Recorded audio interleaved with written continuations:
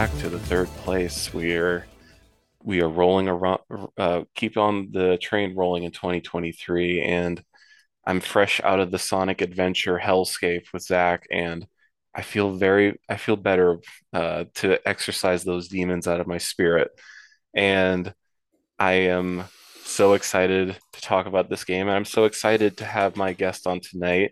I think he's someone who is very important to the scene, and in general, he's very important to sort of my understanding of seemingly a billion different things. And I want to introduce him. His name's Filthy Armenian. How are you doing tonight?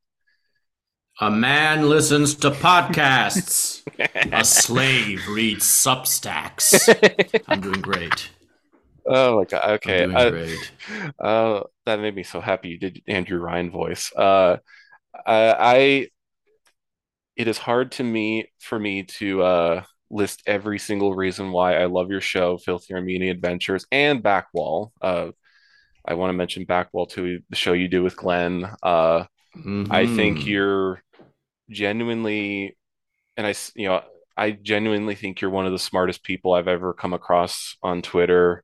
Uh, what I love about Filthy Armenian Adventures is that you're like you're like a storyteller to me with your show. I mentioned in the pilot episode with Jack that you're a Carmen Sandiego character roaming the world.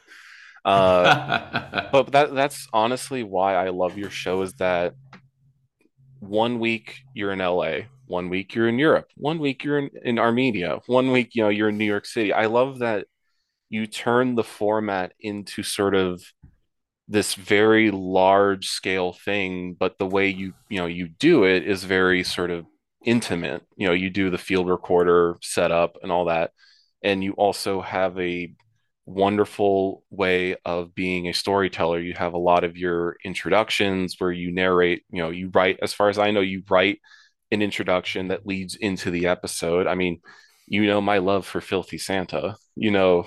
I Yeah. consistently think about that intro because I that one is burned into my brain because I was inside a milling machine listening to that episode, and you're just like in full character, reading in the voiceover booth, and I just like was so happy. I was like laughing inside this milling machine in the dark, and I was just like, how is this man creating both a humorous, funny, and down to earth little short story while portraying the character of Santa Claus? It truly made me like so happy in that moment. But not just that, I love the bowl sessions that you do with Jack. They kind of feel like the State of the Union moments during the year. I I there's so many episodes that I love. Like the Shant episode is one of my favorites. Like I truly love what you do with the show. I think you're a genuinely inspirational figure in that sense. And to also mention again, I love Backwall just because, I am a former athlete and I love to hear just smart people talking about sports, but not just in like, this is the football take, here's the basketball take. No, it's like, here's the episode on WNBA, and we're going to have a whole thing centered around that. We're going to have a whole thing figured on Joe Paterno. I could go on and on about the two shows that you operate and why I love them. So I'm truly honored to have you on tonight, and I'm honored that you played BioShock for the first time. So I can't thank you enough. Well, that's very sweet of you to say, Sam. You really like. By the way, I forgot. Can I call you Sam? Yes, don't worry. No. Okay, fella, right? We I didn't. don't We went on care. like 15 minutes about what to call me when it doesn't matter, and then I didn't ask you. I forgot to ask you what to call you. Well, Don't you worry. could take My it out name, anyway. my name's on the show on various things. It doesn't matter. Oh yeah, okay. Well, fella, anyway, because we will call each other by our video game names, are these like basically that's what Twitter is. It hit me like a ton of bricks the way it's. I mean, it's not an original observation, but the way we've sort of subconsciously chosen these video game personas to as our avatars in this weird space, and how that kind of also governs a lot of behavior you see on Twitter, often Hmm. to a harmful extent, when people Hmm. get too caught up in their digital character and not and lose touch with reality. Hmm. I tried really hard to over the course of my Twitter existence blend the two, blend the digital and the real as much as possible so that it's grounded. Very kind words about my podcast. It's nice to hear someone who like gets the crazy shit I'm doing and appreciates the maniacal voices in my head when they are manifested in this audio format. While you were describing, yeah, you made that great Carmen Sandiego comp with Filthy Armenian Adventures, and it was so true because also Carmen Sandiego was like a weird mystery or something, as I recall. The main Hmm. purpose of that game was to teach geography, as I recall. Yep. Um, yeah, but I always thought it was much. I as a kid, playing it with my dad on his 386 or 486 Ooh, desktop computer, whatever the fuck the very first game was on CD-ROM. wow, I that's a always deep was cut. more. I was, yeah, it's a deep cut. I was played it with my dad, and it was a very popular game with my parents because you could play it on your computer. And so, in the office when they had downtime, they would play that shit, and it was like a mentally sharp game too, Hmm. because it really was all about geography. It was like a geography trivia game, Yeah. and but I was in, and the geography part bored me because I wasn't into fucking. I don't want to know the capital of wherever BAP is living, but I but like I, as a but the aesthetics of it, the radio, the all the accoutrements were so enchanting to me. And I know they turned it into a show at some point, which had fuck Hmm. all to do with geography. So I love the idea of being Carmen Sandiego. I also love the idea of the way you described it, my kind of how I dart from one location to the other, sometimes spanning the globe. And now, as you were describing it, it started to resemble very much the way you kind of explore a map in a video game, much like BioShock, where you don't even know where you are until you Hmm. get there. And I feel that way about my podcast a lot. I very often don't know where I am, where I'm going in terms of the until I get there, and then it like lights up an entire, an entire little, cryogenic freeze room or whatever Hmm. torture chamber I've unlocked in the psyche of my mind and of the nation. So there are a lot of overlaps here with this weird experiment I've been on with Filthy Armenian Adventures and the video game world in general and BioShock, as we know specifically. So I've loved hanging out with you in the group chats and really for all this time. And I'm very excited that you introduced me to this game that I've been hearing about forever. I Yeah. remember in my very earliest internet message boards preceding social media in the Hmm. early 2000s, I was on this like libertarian objectivist message board where I actually Hmm. made friends with some really interesting people. And I remember those like Rand nerds being into this game big time and Hmm. citing it as a major example of Rand's cultural influence and so on. Hmm. And but I didn't have the console to play it, so I Hmm. never did. I only had Nintendo, as you know. I'm a Nintendo You're man the in my gaming history. you're the first one, I think. But yeah, I love the Carmen Sandiego thing too because it makes you kind of like this elusive mystery man of mystery where it's like everywhere you go, you have a story to tell, and you sit down and I think I told you this months ago. You the way you deliver your introductions very much. I mean, I think I said this verbatim. It's like, yeah, your voice reminds me of Andrew Ryan's delivery in the opening of the game.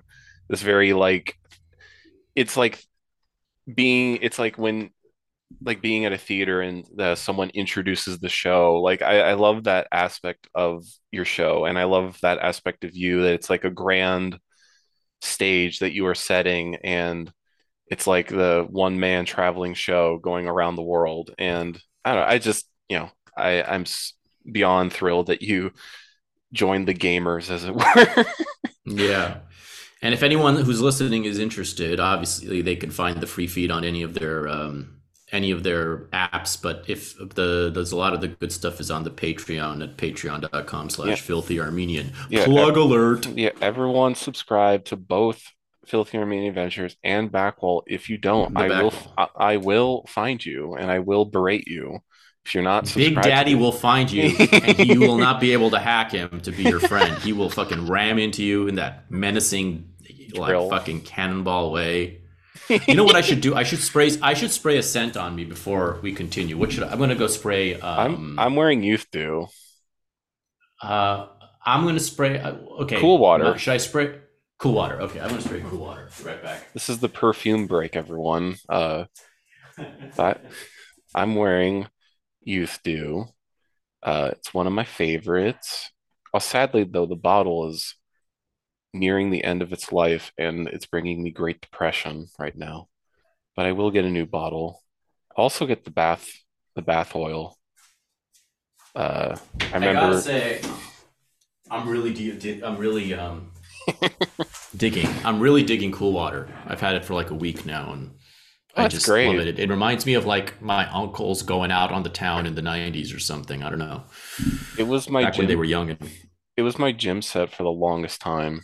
Uh, and I go through that. I went through that baby very quick because of result because I go the 5 times a week. Uh, so I was like every time I've gone through like 3 bottles because I just can't stop wearing it. Like yeah, I mean it's perfection. I wore Youth to because it's like the 50s sort of timepiece, and the bottle seems literally like some. I'm pretty sure there's even a bottle in BioShock that looks something like this. oh Uh, gosh, yeah, it looks like a Bioshock color. yeah, That literally. color. Um, but I will ask you this question, as I ask everyone who comes on the show: what is the gaming history? We got a little bit of it with this Carmen Sandiego thing, but I want Oh to yeah. know your Nintendo history because you're like the first Nintendo person or like person who's had a lot of history with Nintendo. I know that you are a Zelda fan, and I want to hear all about Zelda from you. I am a Zelda fan. I am not ashamed to say it. I know it's a symbol of extremely misbegotten homosexual avenues that one might travel in one's life. But as you know, that isn't my particular journey. For me, my, playing Zelda was not connected to my sexuality in any way. It was simply a fact of my family life. Well, so I go back a long ways. My very first console was acquired in the 80s, Hmm. when the NES, Yeah. the original NES. That was my first gaming experience. So at the time, there was nothing else. Hmm. Sega came out later. So it wasn't until like Sega came out, as I recall. I mean, you can fact check me. As I recall, it was like Sega and Super Nintendo came out at the same time. Yeah. And kind The, of. so yeah, when the NES came out, Sega had the thing called the Master System, which no one bought because the NES dominated the 80s. But the Genesis came out in America, the Sega Genesis or Mega Drive for anyone who's in Europe or Australia and Japan listening. Uh, the Genesis came out here in 89 and the Super Nintendo was 91. And I will say that somehow or another, I just occurred to me, I did end up with a Genesis. Love the Nice. name. It was really cool. I did end up with a Genesis. I don't know why it, I don't know it has been memory hold for me, except for one night. I mean, I remember playing Sonic a little bit, Mm-hmm. usually at other people's houses though. But Uh-huh. I had a Sega Genesis long enough to play. And this was a very specific night with my mom and with a family, somebody from like kind of the extended family, a young guy because he was cool. So we were like, that's why I remembered this. It was like a fun night we had just playing for hours and hours the Sherlock Holmes game on Oh. that Genesis. And as I recall, I've been like searching for this game, a game this good, ever since because I'm totally into the mystery Mm-hmm. genre. And I recall it being like a very intensive detective story game with all Mm-hmm. kinds of, clues and research and interrogations and this and that. I remember it being my, 6 year old memory of it is that it was super sophisticated. Hmm. But for some reason, maybe because the Sega Genesis remained at my dad's at some point, and it's a long story. For some reason, it's mostly memory hold in me. And I've been a Nintendo person. I started out by playing Mario on Nintendo, and Duck Hunt, the that Yes, kid with the the gun that came classic. with every fucking system. Yep, the zapper. I could never kill a duck. I had no acumen. I'm not a hunter. I am not a hunter, and I don't know if I'm a gatherer, but I could not fucking kill a single duck in that game. But how I did, however, enjoy playing Mario, as one does. Yeah. And then and then of course Zelda happened. There Hmm. were other games I played, okay, other games I really enjoyed and played the hell out of. Well, there was of course Tecmo Bowl, Yes, of course. famous Tecmo Bowl. I've loved that game, and Hmm. I really loved Jeopardy and Wheel of Fortune. Little known fact about me is that I was addicted to Jeopardy and Wheel of Fortune for many years in my childhood. I would watch it every night, both of them back to back, must watch programming for years. Hmm. When we go on vacation, I would find the local affiliate that was showing them and watch them. It was a absolute like I set my life to Jeopardy and Wheel of Fortune. They played back to Hmm. back. And so I like those games. I Hmm. have many games on that console. I mean, I remember trying to remember. Of course, there was also wait, did I have NBA Jam? That came out on Super Nintendo, I think. Yeah. I had a bunch of games, whatever it was. But when Zelda came out, the three Mario's I remember, and then Zelda was a huge deal. Yep. It was a huge deal because it's the first game that my parents were really all into, Oh, and the only game they yeah. ever were all into. So I played it with my parents, and around the age of 4, Hmm. I think like beating Zelda was the last thing we did together as a undivorced family. And then around the age of 4, my parents split up, they got separated. They were still for several years, hang out with each other at our respective homes at this point. And it was then that Super Nintendo happened, Hmm. and like one of the big events that would like bring my dad over to my mom's new place and my grandmother's house would be to play and to defeat the Super Nintendo Zelda. Uh-huh. Link to the So, past. which I don't Link to the Past, which was this beautiful game that in the booklet, it was sealed. You weren't supposed to open the seal unless you got super stuck and you couldn't find that Shadow World. So I remember the whole drama playing that beautiful game. Huh. And that's where it kind of like Zelda, the first two Zeldas were great. And I know that Zelda 2 on NES was, I believe, according to the thing I read, that's what it especially was influenced by Twin Peaks. Zelda 2, whatever the second Zelda on NES was. Yeah, Zelda 2 Link's Awakening, I think is the name. Link's Awakening was like explicitly influenced by Twin It's Peaks, yeah, according to the creators. yeah, it's Link's Awakening or Link's Adventure is the second one. I think it's Awakening. Yes, I think that it's Awakening. there That there makes the most is sense. there is a Link's Awakening. It was for the Game Boy, I think, because Oh, okay. I never played that. yeah, they recently remade it for the Switch. But yeah, the Zelda 2 was such a drastically different game from the first Very one. different. It's I can't I wish I could put myself in the shoes of being back in the day and getting Zelda for the first time because you get the gold cartridge, you put it in, suddenly now the game can save. You can save your progress. There's no hints, no guide, no nothing about how to Nothing. traverse this 8-bit world that is very, very, very loose ideas of enemies like fire and like vague pig monsters and dragons and knights. And it's just enough to get you a sense of the world, but it somehow transcends itself as an 8-bit game, which, is rare back in the day just because games were still getting off their feet, really. I mean, the idea of the family console had only really been around for like 7 years at that point, and Nintendo coming in at when they did in the post game crash of the early 80s, from the Atari days, and suddenly Nintendo swoops in with their gray box that took your cartridge into itself, and they have a robot peripheral that you can have. You have a gun game, and suddenly they drop a game about an Italian plumber running around a kingdom with various like these very out there concepts, and then they drop Zelda, which is also out there concepts on a bunch of American players. And I wish I could put myself in the shoes of like that sort of landscape where it was just like suddenly you're introduced to this brand new thing that's like completely different from anything had been brought to the shores of America. And I love that your history goes that from the beginning, because a lot of people, I think their history starts with Ocarina on the N64.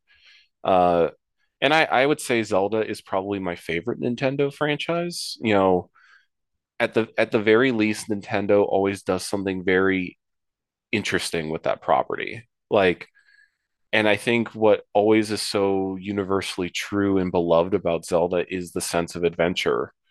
Uh, and they play on that idea with so many different entries. Uh, you know, Link to the Past is one of my favorite ones. You know, when they introduce the Dark World, and suddenly now the world is twice as big, and it's completely disturbing and unnerving to see basically an opposite world. And Yeah. then suddenly, a few years later, you get a 3D Zelda that's in many ways paved the ways for basically every 3D adventure game that followed it. And then a year later, you get Majora's Mask, which is the darkest entry in the series with the, Yeah, that's also another Twin Peaks influenced one, as I yeah. recall Hmm. the article saying Majora's Mask was again pulling big time from Twin Peaks. And I love Majora's Mask. I love the very dark and very depressing world of that game, and just the ever looming presence of death, which is very, you know, this was back when, you know, properties for children could still actually, you know, treat children like, you know, they could understand those concepts and not like shave off all the rough edges of something. Uh, the fact that like you just look into the sky and you see this disturbing moon with a face coming closer and closer as each minute ticks by, like I can't imagine what it was like to experience that, like as your console is on the end of its life cycle, and then suddenly you have this new horizon, the new millennium with the GameCube. Like, Yeah. this is your final entry in the Zelda series. Like, at the time, this is your newest entry, and it's like all about the world literally about to end. And in many ways, you can't stop it from ending. You know, other than, you know, the time mechanic, which is, you know, I think for a lot of people puts them off to that game, is managing the time. But I love it, dear. I mean, I love a lot of entries in Zelda. I even love Wind Waker. I know everyone wants the shit on Wind Waker. I don't know if have you played Wind That's the Waker? cartoony one. Yeah, that's the cell shaded one, and I love that one. I mean, it is the most innocent and playful of the series, but I love that I just love that art style. Like, it's so beautiful, and it still looks beautiful to today.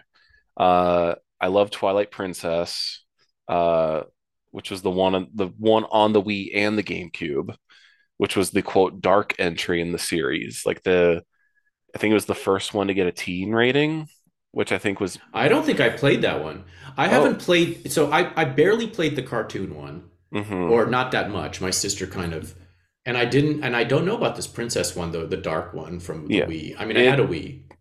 it's very much, it came out in '06. Yeah, 2006, 2007, and it definitely was sort of in that post Lord of the Rings era of like fantasy games, uh, where it has a much like the art style is much more drab and dark, and there's a lot more like epic scale, epic size to it. Uh, people wanted to hate that game for a long time because it was quote too linear. But now they're coming back around to it. Uh, Much like every Zelda game, everyone hates the new one, everyone praises the last one, sort of thing. Except for Skyward Sword, albeit I'm trying to wrap my head around Skyward Sword. That one's the one everyone hates right now. Everyone despises Skyward Sword. Uh, Which one is that? I So don't even it's know supposed to that. be the prequel game, where you play as like it basically sets the sort of like foundational elements of Zelda. So it's like, oh, hey, this is how the Master Sword became how it is. Here's, the first iteration of Zelda, the first iteration of Link. Here's how Ganon becomes to be the sort of central uh, evil force of Hyrule sort of thing. But its sort of mechanic is that it takes place in the sky. So, hence Skyward Sword. Um, Hmm. it's very linear, and the sort of main gimmick that it had is it was motion controlled, so that you use the Wii controller to simulate swiping your sword. Uh, Okay, I see. so that one's very linear, and we live in a post Breath of the Wild world, so like everyone hates the linear one and praises the new one because it's like the most free and open thing you could ever imagine. I have my gripes with Breath of the Wild, but I can't, I do have a genuine sense of fun of just having like total and utter control of where I go and what I do in a Zelda world. There's a novelty to that, because you never fully got that in older entries. Like you were on a set path and all this sort of thing. And to get that sort of like, hey, you can go straight to the final boss if you want to. Like I appreciate the fact that Breath of the Wild just even included that from the get go. Like I could never do it, but I've seen crazy Right. people do it, and It's I in. Yeah. I mean, I played Breath of the Wild. I remember when it was sort of soonish after it came out. Because again, my sister's the one who has all the gaming stuff. mhm, I had detached myself from gaming completely, except for an old Xbox that I bought specifically to play Madden 14, mhm, Madden 2014. I mean, no, not sorry, NCAA 2014. mhm, That was the game that I kind of played through the 2010s, the only game. And when Zelda came out, there was this like one Christmas time I started playing it, and during like the holidays, and I would be playing it, and like it would be tomorrow. Like mhm. all this time would pass, and I was like, oh my god, I am so addicted. I cannot do this. I cannot. It is so absorbing. I mean, I loved playing Zelda. I have it on this thing now, and I'm afraid to start again because I beat the water world, Yeah. the aqua world. Mhm. That's the only like of the four worlds I've beaten so far. I got stuck trying to make my way through Goron world because I need to find a fire suit, and I haven't Yeah. been able to find that fire suit to make me The stand the heat. yeah. That's where I'm like, that's where Mhm. I'm stuck with at Goron world, and that's where I left off. Yeah, no, it's funny too. The path you were following is the path I followed. I went Yeah, from I don't know why I Waterworld went to Goron. Yeah, because water to I just Goron. because it's the big mountain. You want to go into the It's big so mountain? beautiful though. The game is so beautiful. There's so many beautiful areas. There's just areas that it just makes me feel. I love the villages. I love the Kakariko village and all those fucking Hmm. villages. The storyline of the game feels very much like Armenian history. There's this like a genocide that happened 100 years ago. Hmm.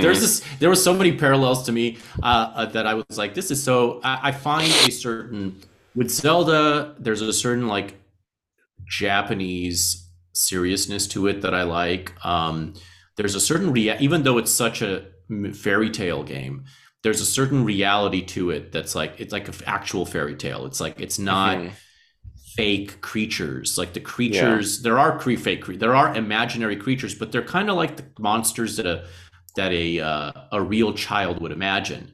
They're these like hybrid beasts, they have personality.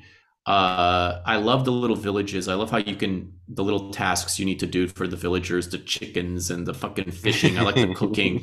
I like all that shit. The horses, the way that mysteries are sort of the elegance of the puzzles in those temples, which are like that's a classic Zelda Hmm. signatures. Like the just like the kind of puzzles you have to solve. Da-na-na-na-na-na, and then you know when anytime you finally hit it, and where Yeah. it's just it's not too hard. It's not you don't have to be autistic to be good at it. You just have to look around a little, explore a bit, Hmm. and you can pick. That's what I like. It seemed to really thread that needle between having to be an autistic gamer weirdo and being a normal person who solves a puzzle, which is nice and pretty, and a nice music plays. Da na na na na na. Da-na-na-na. And then of course, like, I loved Ocarina of Time. Ocarina of Time, which was like the first really open world. It wasn't as open as Breath of the Wild, but it was at the time. It was like utter. And Mario was also open at the time, but it was Mhm. open. But they were, as you say, they were more directional, Mhm. and they were slightly more directional than Breath of the Wild, which you could literally just do in any order. Mhm. But it was so nice I love the music in Ocarina of Time. Oh I mean, yeah. some of it would play in my head to this day. Da na na da Yeah. na na da na na na na na Like da na na na na da Koji na na Kondo na. music. Koji Kondo music is like a brain worm. Like if you just hear it enough times, you will just start humming it. And I don't know what it is about that man and his music, but he knows how to just tap into that part of my brain where it's just like, yeah, I'm just like humming along these like little tunes that make no sense. Like, but it's like an extension of the game itself where it follows you.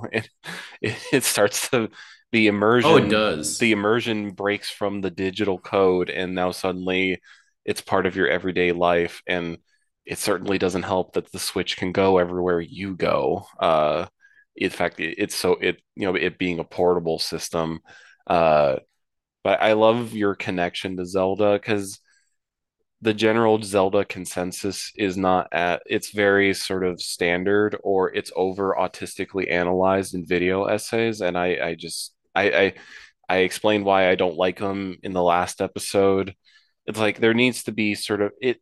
I think it just has to come from that point of view where the creator showed Shigeru Miyamoto came from, which was the series came from him exploring sewers and forests in his town in Japan. You have to like it comes from a very pure sense of place and time from a specific man, and it's become larger than life. And I respect Zelda through so many of its entries for being able to reinvent itself but also stay true to what makes it special. And I guess this is a question. Are you getting the sequel? The sequel's coming out in May. I mean, I wish I could just like stop the hands of time and enter a portal where I can play Zelda Beyond Time, linear time, and come back and it's the same time I left. Because where am I going to find the 1,000 hours that it's going to take me to Do like everything. thoroughly exhaust this world? I mean, I'm still only 25% of the way through Breath of the Wild. My Hmm. sister will definitely get it. And so I'll definitely, dabble. So what? I mean, So, if I have I need to so get a thing where I'm paid to play video games, basically, because I don't see how else I can justify it. It's just it's like it's crack. make that part of Zelda's your crack to me. Patreon. Make that part of your Patreon. Feel like pay me to Who play. wants to hear me twitch? Yeah, play me. Yeah, I'll be a pay. Are there any pay pigs out there who want to just pay me to play a game? I'll do it for money. I'll be Hassan Piker. I'll become a Turkish streamer, Twitch streamer for money. That's where I'm at in my career. So what we're A saying is, leftist too. I'll say healthcare for all in between striking at Ganon. I'll and say then healthcare for all. no, don't. Oh no. How do Oh my. these people do it, man? I I love I this. I love it. I mean, I can't. Yeah. I fucking love it. And you could tell. I didn't know that, but you could tell that the game is imagined from a real place and yeah. not from and not from like a secondhand, graphic novel Hmm. thingamajig. It's like Yeah. it feels like it comes from a real experience of the world. Hmm. That's what's communicated ultimately. And the sanctuaries and Hmm. the religious aspect of it is very present. The churches, Hmm. yeah. There's an earthiness to it that makes it all feel like it gives you a sense of grace playing it where I don't feel playing I don't feel that grace playing shooter games. Yeah. I never have. I'm such a pussy when it comes to violence in TV. I mean, in video games. My mom brainwashed me to like not think of myself as killing people in games. Mhm. She told me that you're just zapping them. You're not killing them. You're zapping them because look, here they are again. They come back. So she didn't let me play. I once got the Freddy Krueger game, Friday the 13th for NES. Somebody gave it for me for Oh, Christmas or a birthday. wow. I was not allowed to touch it. It was placed above the fridge on a place I could not reach, and I never was able to play that game. I was not allowed to play that game.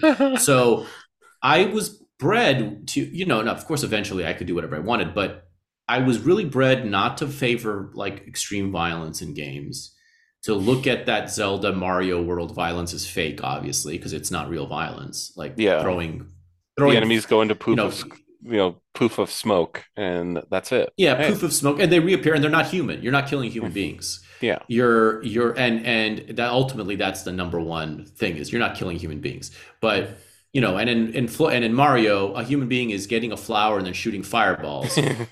Sounds a lot like the disco era or something. He's Yeah. like pausing the He's a Goombas. But flamer. anyway, he's a total flamer, just spreading it around in 1981 Greenwich Village. But yeah, I have now these are all the qualities that make up for an Arrested Development Gerber baby Nintendo gay, which I have not become, thank God. But it did, and it unfortunately, and then the only other game there are and I love Donkey Kong for similar reasons, like another classic Nintendo Mhm. franchise where it seemed like the music is fun, everything is fun. It was a nice like mental break from the open world. Once things got open world with Mario and Zelda, Donkey Kong with its linear direction was always a fun change up to play. And I loved it. It was always, again, you Mm. could kind of figure out it was never too difficult, and it was always just fun, colorful, and creative, Mhm. and interesting and simple, but like it was a fun gaming. I always liked the gaming aspect of that a lot. Mhm. Timing of jumps and shit. Yeah. And Mhm. yeah, so I liked Donkey Kong a lot. I remember really playing the hell out of, because I was a big Adams Family fan all my life, and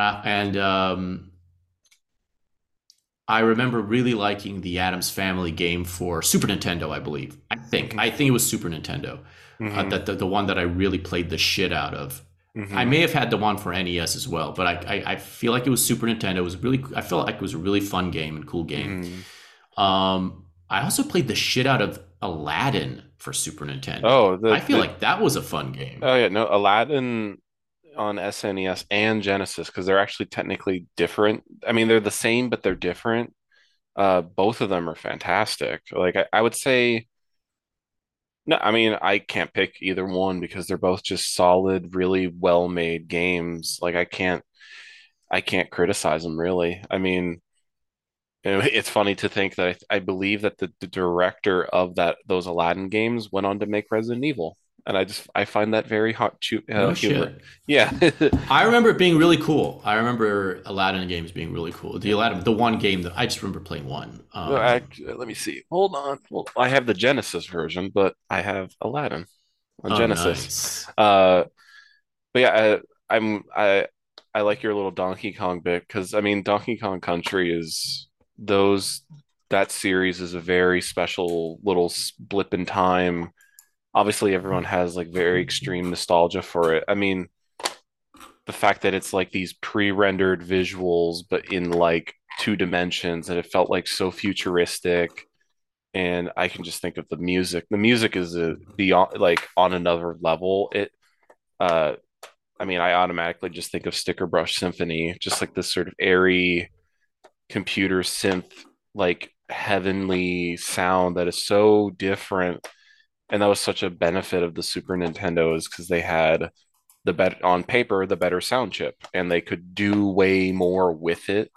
They had way more variety that they could do compared to the Genesis, which is why you would get such amazing music. Like heck, like Final Fantasy VI, for example. That's why they were able to do an opera with like little chip tunes. They were able to do an opera set piece moment where you just hear lyrics on the screen as this little chip tune music plays, and it's like this is like the doors are opening for the medium, and it's like now they're telling these really large, grandiose, epic stories with, in today's standards, very primitive technology, and it's like beautiful to see that landscape. And I think it's always important to go back to that era, because you have to just imagine how that was still very young in the industry's lifespan, where they're continually trying to do new things and push new things. And even if I have my qualms with Nintendo, as it were, I can't deny the sort of origin point that they had and the sort of importance they had.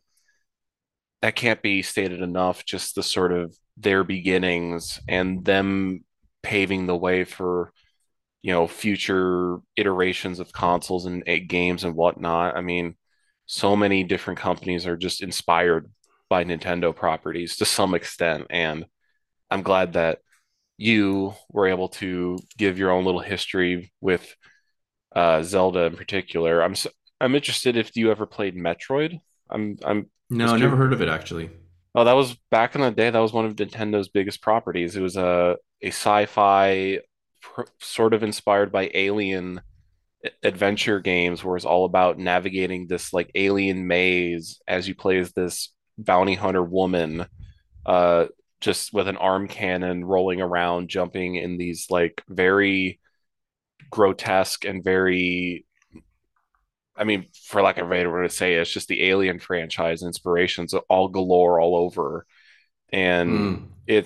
I think you might like the Metroid games. I mean, they're they're they're they're open ended, but they're 2D, and they're all about finding things and opening doors to get to new areas, getting new abilities, and all that stuff. And I think you would like the aesthetic. Honestly, uh, I always loved Metroid just because of the Justin Bailey code, and getting to play as the main character, Samus. There's like, you get to play with her in her like bikini. You get like the little flash of her in a bikini waving to Hmm. you, like in 8-bit Yeah. graphics. There's always like that. That's, no matter how they try to make Samus like this very cool, cold, and collected bounty hunter, it's like there's still that like charm deep within it. And yeah, I mean, I think you would love Zelda. And also, just because I know sort of your aesthetic with your show and what you like, I think you would like LA Noire, which I think you mentioned you Oh, I played. played it. I played it and finished it. I Yeah. played the shit out of it.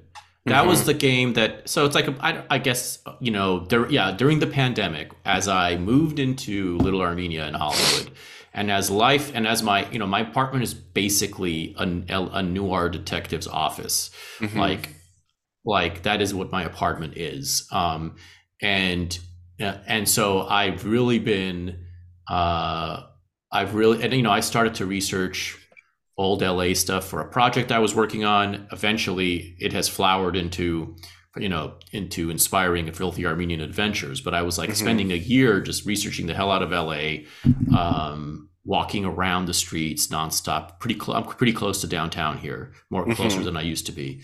So the feel I got back into the LA noir kind of vibes, Hmm. and I still am largely in those vibes, and I therefore played that game. I really liked it. I liked it a lot. I Hmm. liked the sounds, the little sound effects. The gameplay where you're shooting. I don't care so much about the shooting parts. Yeah. I like Detective. yeah, I like the detective parts. I like the interrogation parts. I like all the cut scenes. I like all the driving around in old cars and Hmm. diners, and with the diners, and then the smoke coming out, and like the cocktail lounges and the jazz places, and Hmm. I liked all that shit. So it was very, very suitable. If there's a game like that, if there's a good detective game like that, like mystery game, um, I will fucking play that shit. If they ever come out with a good Poirot game, the ones they have are pretty lame. I've played Hmm. them on computer, but if they ever did a good, like, I played the Sherlock Holmes game, computer game too. It was whatever. If they ever come out with a good one of these fucking things, like a real good one, or like a game that I would want to be truly. like open world in a sense, where I mean, not in the, like what open world does for that type of game. Hmm. I would want I want a version of that in the mystery game so that you actually are there are, like you actually can it's like you actually can affect the outcome by your intelligence. I feel I want a game like that for mystery. I don't mean that I don't want it to be an overwhelmingly hard thing. I just want it to be type of thing where within certain parameters, your intelligence, the choices you make. There was a bit of that in LA Noire, where the Hmm. choices to kind of like where you try to catch them lying. Like I like that. I like that. I want to take that to the next level. I want to take it. I want to take being like a really cool mystery game to the next level, and I would be really into that. Yeah. And especially if you made it like fun, not just in a mystery puzzle solving way, but in just like overall the story and everything. Hmm. Um, I Yeah. would be totally into a project like that. There. So anyway, yeah, I love LA Noir. Yeah. In terms of detective games, it's actually kind of a subgenre that's not as big as it probably could be. Like, I think of the Ace Attorney games where you play as like a lawyer going in you have to argue a case and you have to find evidence to help your defendant win the case, and it's done in a very like anime style. It's made by Capcom. It's a long running series at this point. I think it's been almost going for 20 years. Uh, I think there was a Sherlock Holmes game that was recent that was based off some of the original stories. I think of Sam and Max. I think of The Wolf Among Us. Um, the newer Batman games had, I mean, they were like a beat 'em up brawler, but they had detective elements in it, to fit in with the thing of Batman. There was like trying to piece together clues and puzzles mixed in with, punching and fighting and all that sort of stuff. Uh, LA Noire is like the one that sticks out in my mind. There's also Professor Layton, but that's more of like a younger kid audience, but it's still an interesting concept. Like there's also Papers, Please, which is like you play in like you are a Soviet passport agent and you have to punch people in to cross the border, and you have to decipher if they have like a fake passport or they're like terrorists trying to smuggle a bomb across the line. Like it's a very interesting concept, and I know it's a very beloved sort of cult niche game that you might like. So yeah, I mean, detective games, I think they were much bigger a few decades ago, and I kind of wish that more of them were on a grander scale. So I think I just love getting to talk about people's game history, and yours is like just like you like different enough where like I glad I get to talk about Nintendo for a little bit more because I mostly have spent my time kind of decrying the modern Nintendo landscape, but I'm just like happy All our that friends seem to hate it and make fun of it, so I know it's like not a popular thing to be into Nintendo. But I mean, I'm just I was into it as a kid, and it's the reason that I never. I mean, I'm also explaining why I have no history with PlayStation, Mhm, or until I got that old Xbox One mhm, in order to play NCAA for 2014. I didn't mhm. have any history with that either. So my relationship to the grown-up games and to like the raunchy games, it just doesn't exist. I mean, I have GTA 5 on this Xbox. I was given, and I played it a little bit, and it was fun to drive around LA. Although I never made it to UCLA, I couldn't find UCLA, even though I know it's in the game. I don't like the gameplay so much. I like the plots and I like the funny little things, but the sexual things and whatever. But the actual like Meat, the the car meat, chases and huh? the meat of it. Yeah, the meat of it is. I mean, I think it's a cool storyline. I like that I could just watch like an avant-garde movie in a cinema just Mhm. for 20 minutes. Yeah, the GTA is all about like just giving you total freedom you have a story there and you can tackle it when you want, but it's like being in this like voyeuristic space where you get to do anything. Like I talked about GTA 4 with Hayden, and that's like, hey, you get to live your life in like fake New York City and get to see some famous elements of New York City, but it's like getting to role play in like New York City fresh off the boat as some like vaguely unnamed Eastern European trying to make it his American dream happen. And like you get to go in like restaurants and go into diners, you get to go clothes shopping, you get to, you know, go to the boardwalk and go bowling with your cousin. Like there's all these Yeah, I like like little that. there's like all these little just side details that just make these worlds extremely detailed, and you can get truly lost in and become like a crazy person in. uh I think GTA is a very important franchise. I think I will say it's much more of a straight guy thing. Like I've never like fully gotten into it, but I can appreciate just the sort of like outlandishness of it. Like I mentioned with Hayden, like in GTA 4, there's radio ads that are just completely comical and meant to like play up the ridiculousness because GTA is made by a bunch of Europeans. It's made by Scottish people. Um, so like it's them in doing like a social vandalizing exaggeration of America. So in GTA 4, there's a radio ad for America's Next Top Hooker. Um, Yeah. and they have a theme song for that one. And there's also a radio commercial for kids banging on trash cans, the live production. Uh, Yeah, stomp. yeah, it's I love that aspect of GTA. I definitely it's not like my thing, but I can appreciate the franchise and all its various entries. I mean, I love Vice City because it's just, hey, you get to play a game and it's Miami Vice. Like that's cool enough to me, I think. But oh, you were gonna say something? Oh, it's super cool. It's a super cool game. It just feels overwhelming. Again, it's one of those things where I feel like I'm going to lose 90,000 hours of my life if I Yeah. really get into it. So I have to just be super casual about it. Otherwise, I'm just going to be, I have so much I need to do. I feel like I'm not in my 20s anymore, and I just don't have time. I just don't have the time. Yeah, So if man, I can be given, if we can find an elixir or some video game doodad that I can just fucking apply so that time stops, freezes, that, and I can play all I want and then go back to life, resuming. That's what I would prefer, so I can get caught up on all these fucking games. let's get you to gamer mode. We're gonna make you a gamer once Oh again. my god, it's gonna take money. It's gonna take lots of money. It's gonna take. I need Hassan Piker money to get we into gaming. so I what need him to give me. we're gonna get the Filthy Armenian Twitch channel up and running here in Yeah, 2023. We're gonna get you donations. We're gonna get you stream goals and all this sort of stuff, just so that you can live out this fantasy.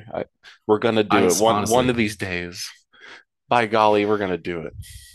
I mean, it was the one nice thing about the pandemic, which left nothing to do, which was like, all right, well, I guess I can play a game here to feel something, to give some sense of adventure, to have some, because all I would do is, I would do what I do now, which is walk around Hollywood, but it's deserted. There's nothing to do. There's just walking around listening to Bob Dylan,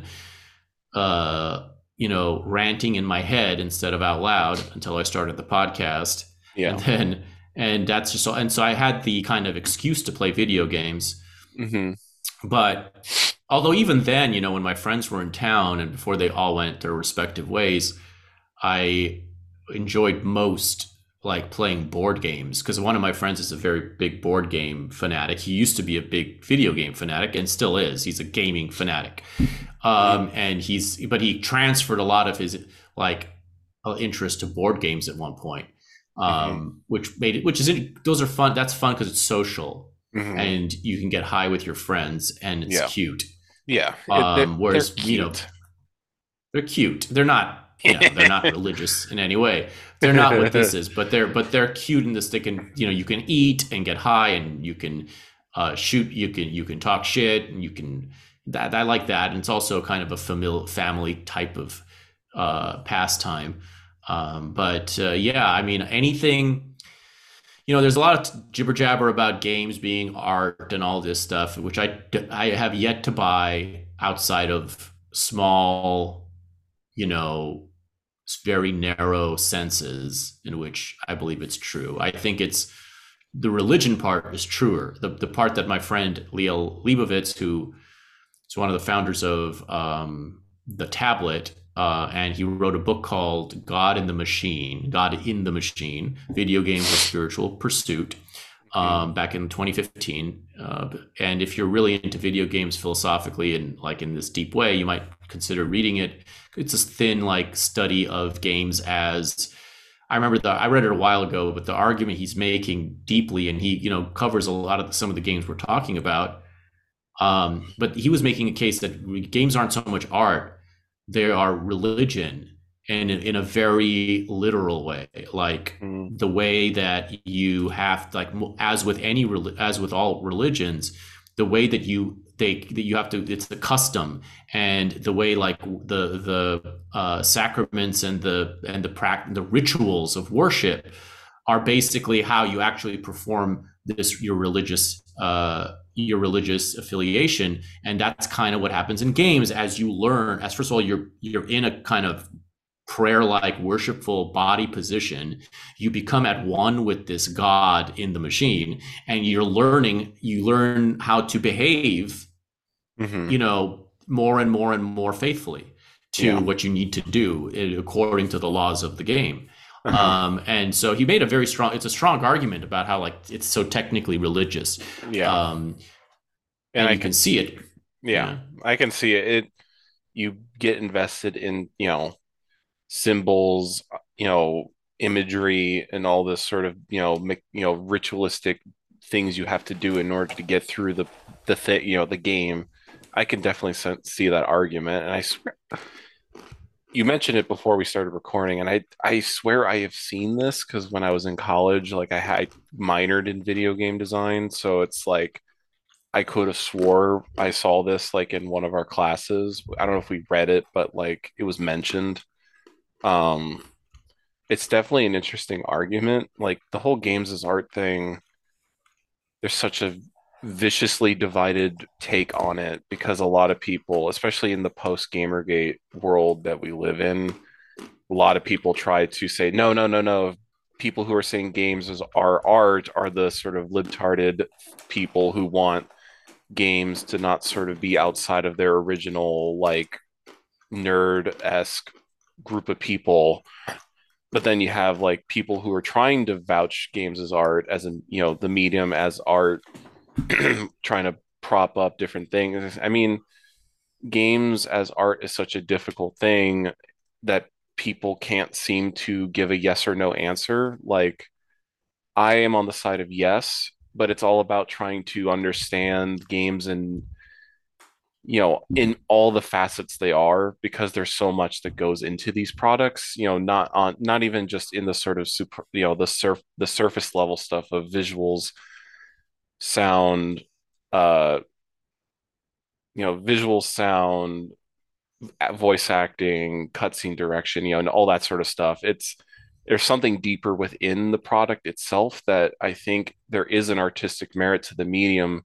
I just think, in living in the age of the post video essay world where it's like not focusing on what matters, it's like this sort of autistic deep dive into aspects that really don't matter, and presenting also just like annoying wrong opinions. you know I think you many games throughout time can be argued as art, whether it be from like just the gameplay loop and how well it's designed, or to the story aspect and the sort of questions it asks, or the sort of evocative imagery that it provokes inside you, or whatnot. I think there's so much to games that it almost becomes like difficult to point down like what can be artistic in it, in a sense. Like that's how I've always seen it, I guess. Yeah, it is hard to pin down. I'll, let me, can I go make coffee Yep. can I take a quick break? I'll Yeah, try to think about how to talk about the games as art thing. yeah, sure. Uh, okay, I'll be back in a few minutes. I just need to brew a pot. Okie dokie. Welcome to the circus of value. No refunds, no returns. He's back with his coffee. I'm back. I I'm back liked with my coffee. I liked hearing all the sounds. in the Oh background. yeah. Yeah, there was quite a few sounds there to make a coffee with the grinding of the beans, the brewing of the pot, the pouring of the cup, the crunching of the carrots in my mouth as a snack. There's so many different little things. It's part of the charm of making a coffee is all the things that go and get are involved.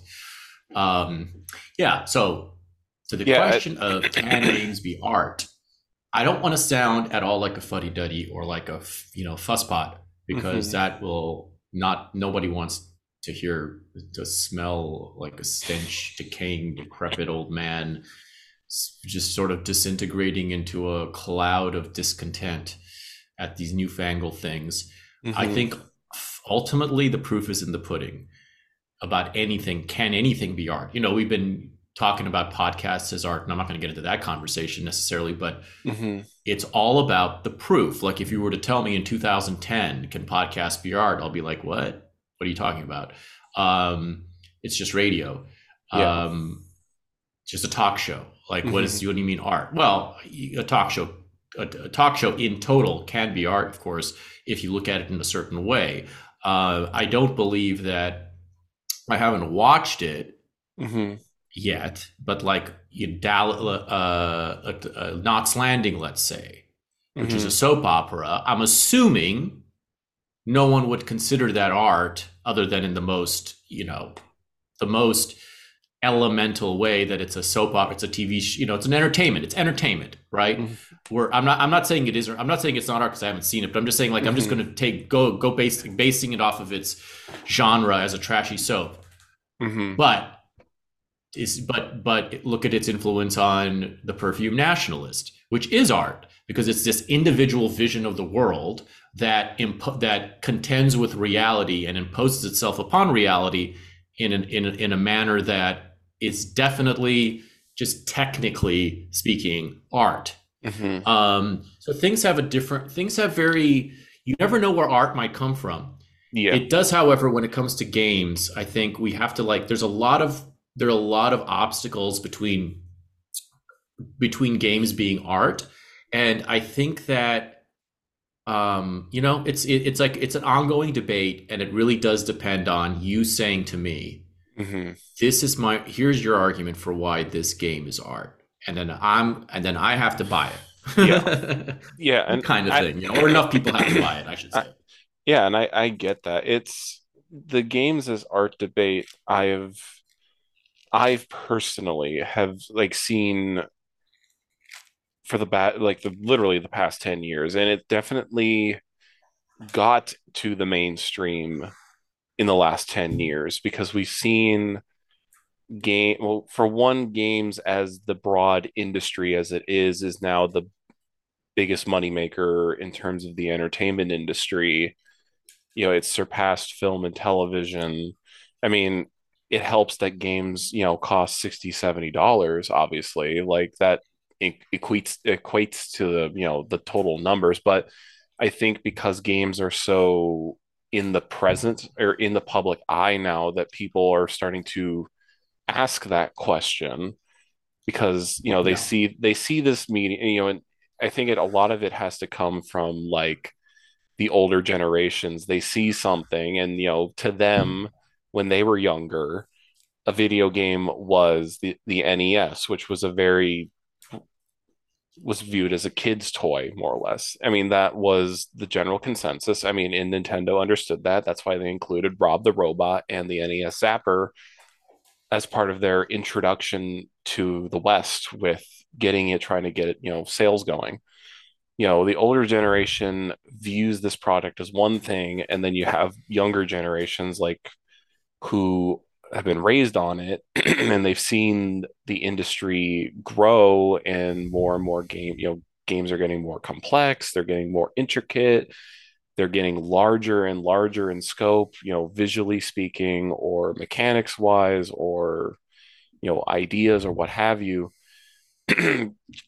I think that's why the question is now so present. I The reason why I think that they lean into the yes category because for me personally, because I've played games for pretty much the better part of my life. They've been the medium in which I've invested so much time into, I find I find the medium so engaging to me as a person, because to have a medium that is solely driven by your inputs, I think creates a cavalcade of potentials and possibilities that you can create and explore that potentially other mediums couldn't do. Now, obviously, you know, I haven't seen every movie, I haven't seen every show, I haven't listened to every album or read every book, but I feel like games allow me to, and I feel like a lot of people, they allow people to get into spaces or worlds or stories or just straight up scenarios that are solely possible in the medium of games. Like, I think an easy one for me to sort of point to is the Final Fantasy franchise, just because, for one, it's like the gold standard in the role playing genre. Everyone has played probably, or everyone knows of somebody, or they just simply know the franchise itself. It's one of the biggest franchises in the world. When a new Final Fantasy comes out, people pay attention, sort of thing. And every entry in the franchise does something different. Normally, it's with the story and the world and the characters. They're all new. There's no connective tissue with Final Fantasy except for like elements like chocobos and the money being Gil and other sort of superfluous like set dressing sort of things. But each game explores a different story that is possible because of the medium games. I mean, I go to Final Fantasy VII because that's the one I have sort of the most personal history and connection to.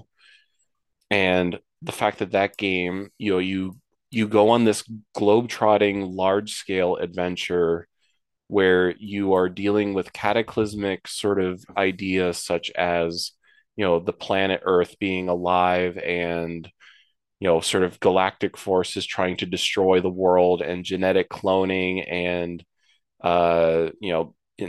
memory loss, putting on a sort of character's perceived notions of themselves onto the character, like onto the player. Like Cloud, the main character of Final Fantasy VII, Cloud, he is a great representation of the player himself, like yourself. He thinks he's the greatest, he's going to save the world, he's the greatest soldier on the planet, and he's a badass, and he does, that sort of thing. But you learn that he is very much like you in the sense that you're not on the same level as the ultimate bad guy, evil force, Sephiroth. You actually are just some scrub. You're a no name nobody. And all the things you thought about yourself are fake memories implanted onto yourself because your best friend died tragically in your hands, and you suddenly have a sort of split personality moment and you attribute these sort of memories onto yourself. I think Cloud's journey very much reflects that journey that you as a player go on. And I think that's something only games could do, because you're on this 30, 40, 50-hour journey with this character and these, party members. I think only games could do the thing that Final Fantasy VII does.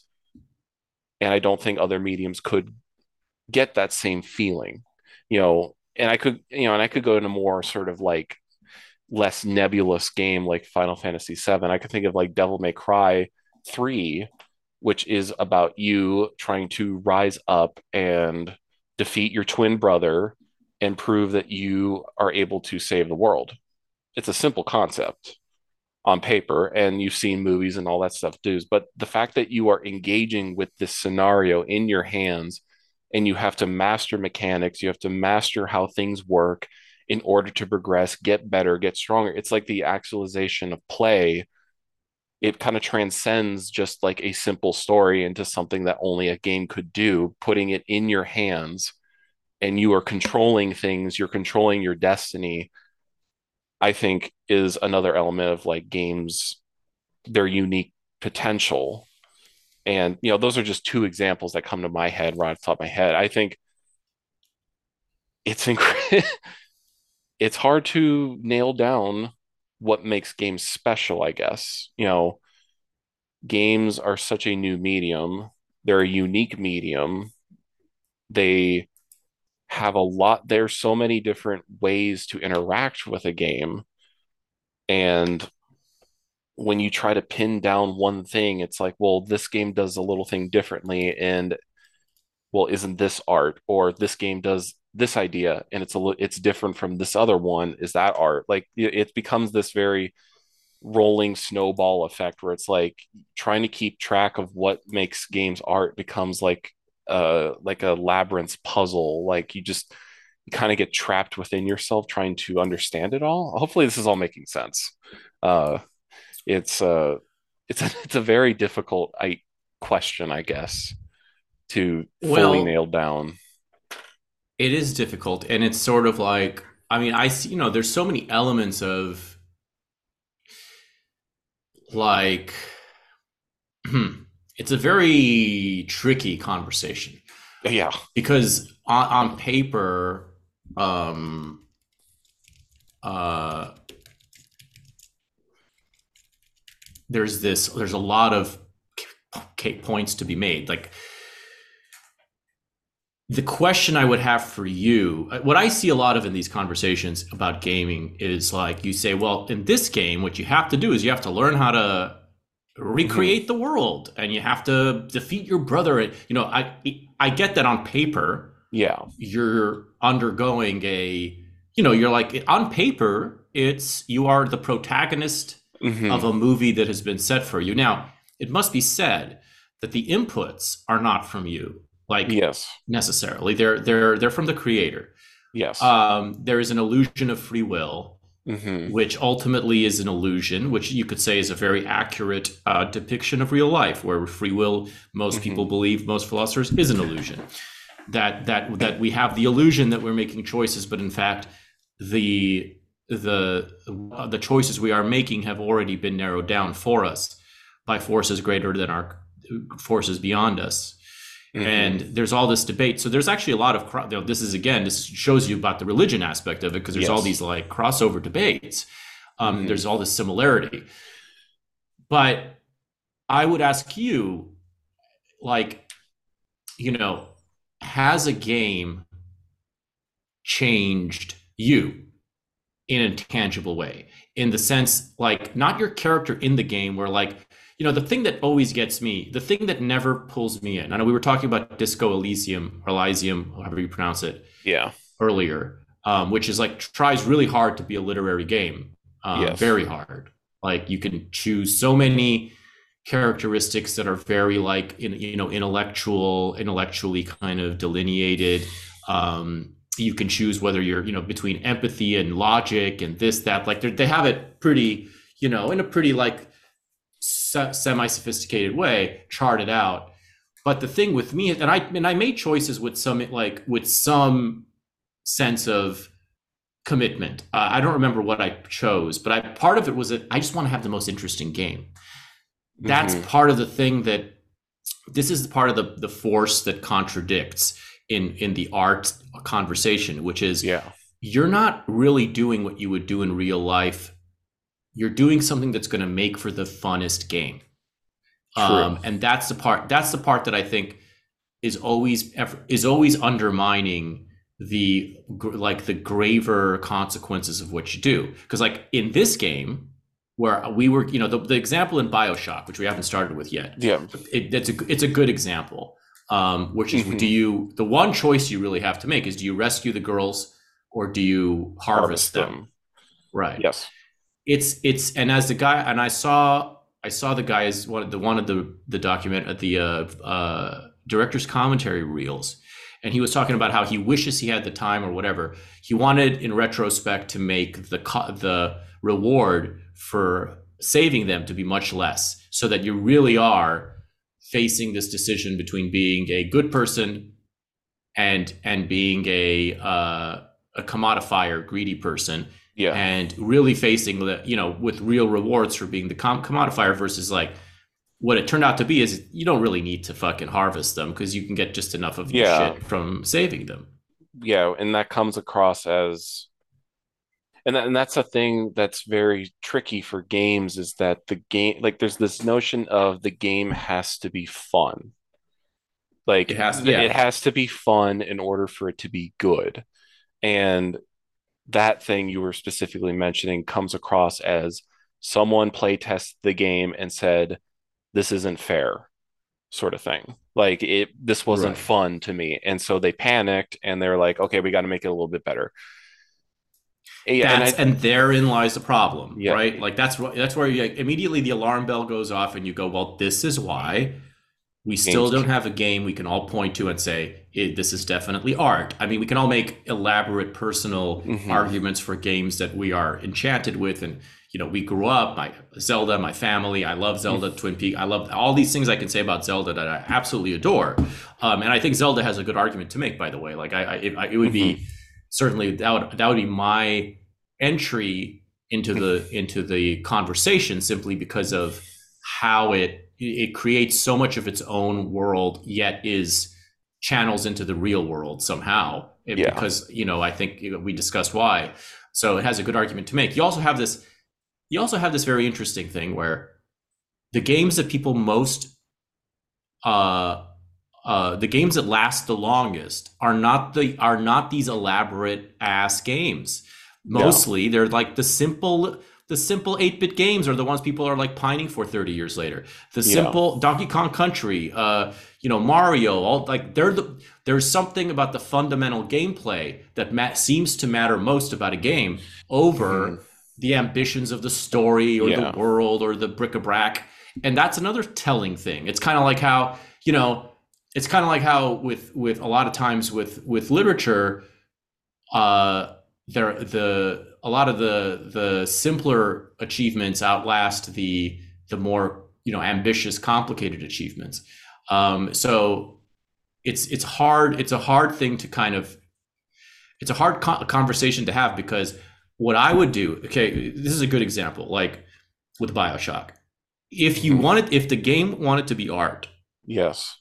it would have all been about this question about harvesting versus not harvesting, and it would have been designed every step of the way. It's not even if he changed the stakes, it's Mhm. like such an incidental part of the game. I mean, it's Yeah. such a It minor part of the game. yeah, and it plays itself to be bigger because I mean the little sister choices dictate the endings you get. One of the three endings you get. It's but in the grand the scope of BioShock, it's very minor. It's like getting a detour sign saying like, well, if you do Exactly. eh, this and but I'm glad you make this point because this is the one hurdle that games have struggled to get with. But I think with the game as art as question, I think that is the one thing that will always make people say, well, every game that people point to is fun to play at the end of it. Games need to be punishingly hard. And the three games that came to mind that to almost everyone, including me, at points are not fun, and I still love them to bits. I think of Persona 3, Metal Gear Solid 4, and The Last of Us Part 2. Um, Persona 3 I've is heard a about Last of Us. yeah, Yeah. I'll get to it, but so Persona Yeah. 3 is a 100+ hour game where you have to micromanage the relationships of high school students and go through a dungeon that is randomly generated that you have no control over. You have no control over your party members. And it's the same thing repeated over and over and over again for basically 100 hours. That does not sound fun, and it's not fun. I would never tell someone, oh, yeah, Persona 3 is fun in the traditional sense. But Persona 3 for me had a genuine impact on my life because it feels like the sort of repetitious aspect of life, doing the mundane things and all this stuff, while the game is trying to come across this broad and very large concept of death. The game is all about death. The game is about how do you confront the fact that, people die and people want to die. Like, how do you confront that? How do these characters confront their daily lives? The fact that like their mom died, or heck, you have a dog as a party member and the dog's owner died. Like, how do you process that in a game that is so like mind-numbingly repetitious to the point where I guarantee you so many people stopped playing because it was so painful to get through. But for me, that game genuinely made me change my perspective on life. Is that, you live your life for the moment. You can't be afraid of things going forward, and you have to take risk. You have to do what is right happening right now. And I genuinely, I get a little bit emotional thinking about that game because it is genuinely one of the most moving experiences I had, and yet it is painful to play. It is one of the most hard games to play through, and I almost say like don't play it because you will hate it. But I That's think really well. That's yeah. I it, mean, it that would qualify. Fuck. yeah, the next one, Metal Gear Solid 4, because you know me, I'm Metal Gear Solid fan to the core of my being. I'm a Hideo Kojima fan to the core of my being. Metal Gear Solid 4 is more movie than game. On paper, that should not make sense. Some of these cutscenes, now granted, I've seen movies that are, multi hours long, but in a game, a cutscene usually lasts like what, 5 minutes at most. Metal Gear Solid 4 has cutscenes that last 70 minutes. You have scenes where you can't have no input and you have to hear these characters talk about military mumbo jumbo that makes no sense to anybody except for Hideo Kojima. And they are rattling about the consequences of war and all this stuff. And you have this sort of like extremely painful, extremely not in your, I mean, the one thing, yeah, you could argue against Metal Gear Solid 4 is you can skip the cutscenes. But the fact that the game is so dedicated to one thing, when people want the stealth gameplay, they want the fun game, but you have to like sit through the story to get to it. And the story will make you wait 30 minutes, 40 minutes, 50 minutes to get what you want is painful. No one likes Metal Gear Solid 4. I'm like the only one who does.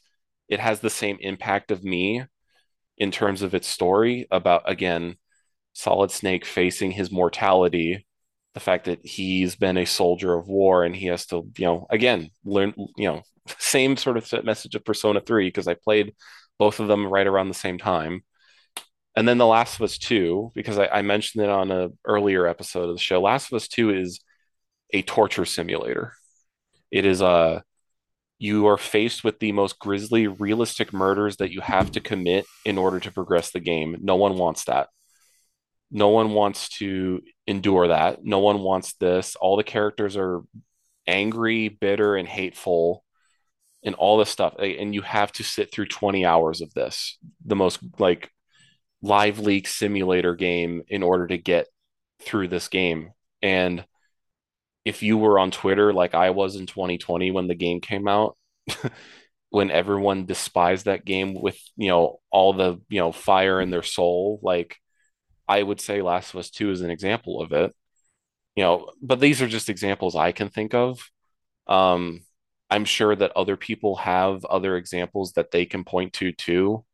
I mean, Zach was mentioning last episode about Red Dead 2, a game that is all based around controlling and managing your little Tamagotchi cowboy, when all you want to do is like live the sort of John Wayne action movie thing, and you have to like micromanage his food intake, you have to cut his hair, you have to clean your horse, do all this like little things that are boring, and yet it has a lasting impact. It's Games are hard to talk about when you're trying to start talk about this nebulous thing, huh? Ain't it?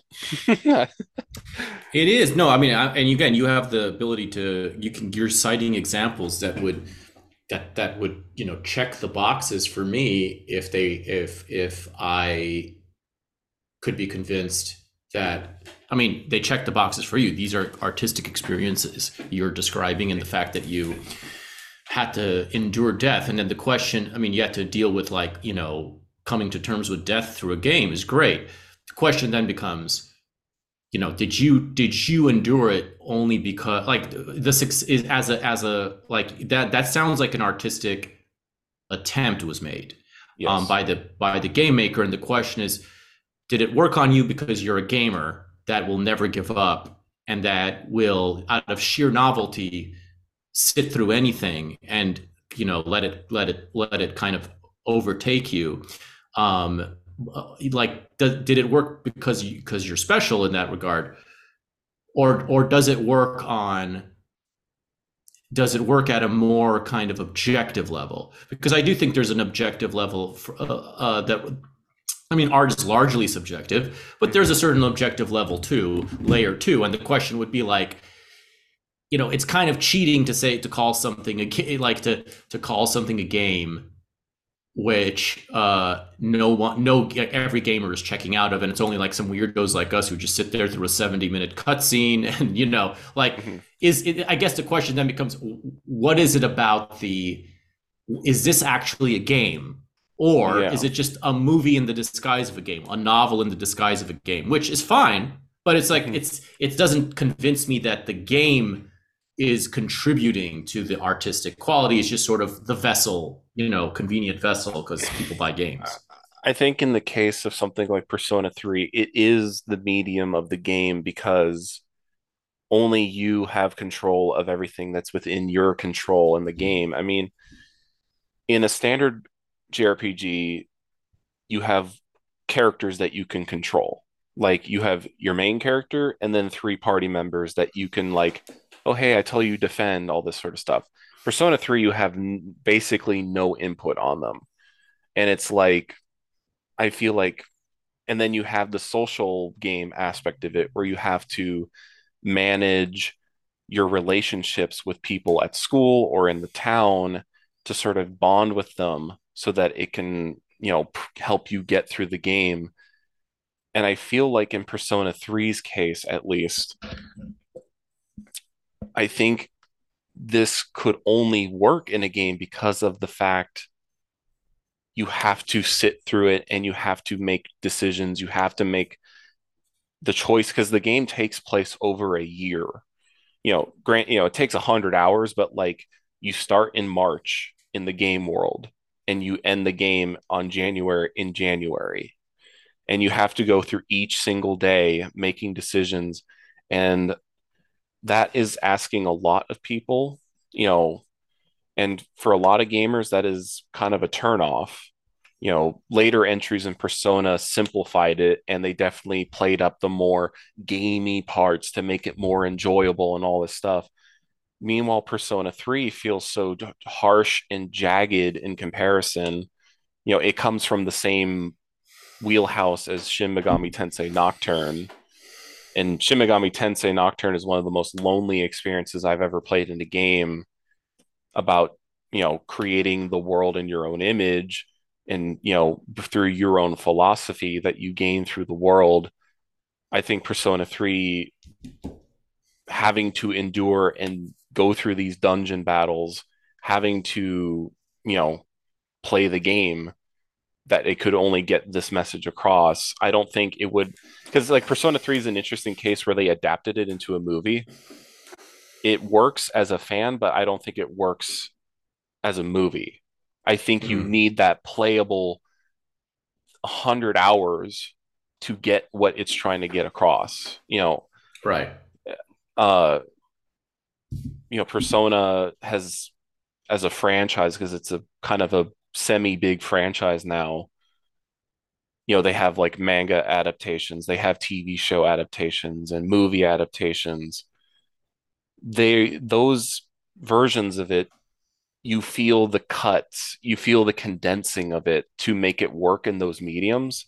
And it's because they Mhm. have to make it work in the other mediums. I just don't think that's where my sort of view for it as a game comes from, if that makes any sense.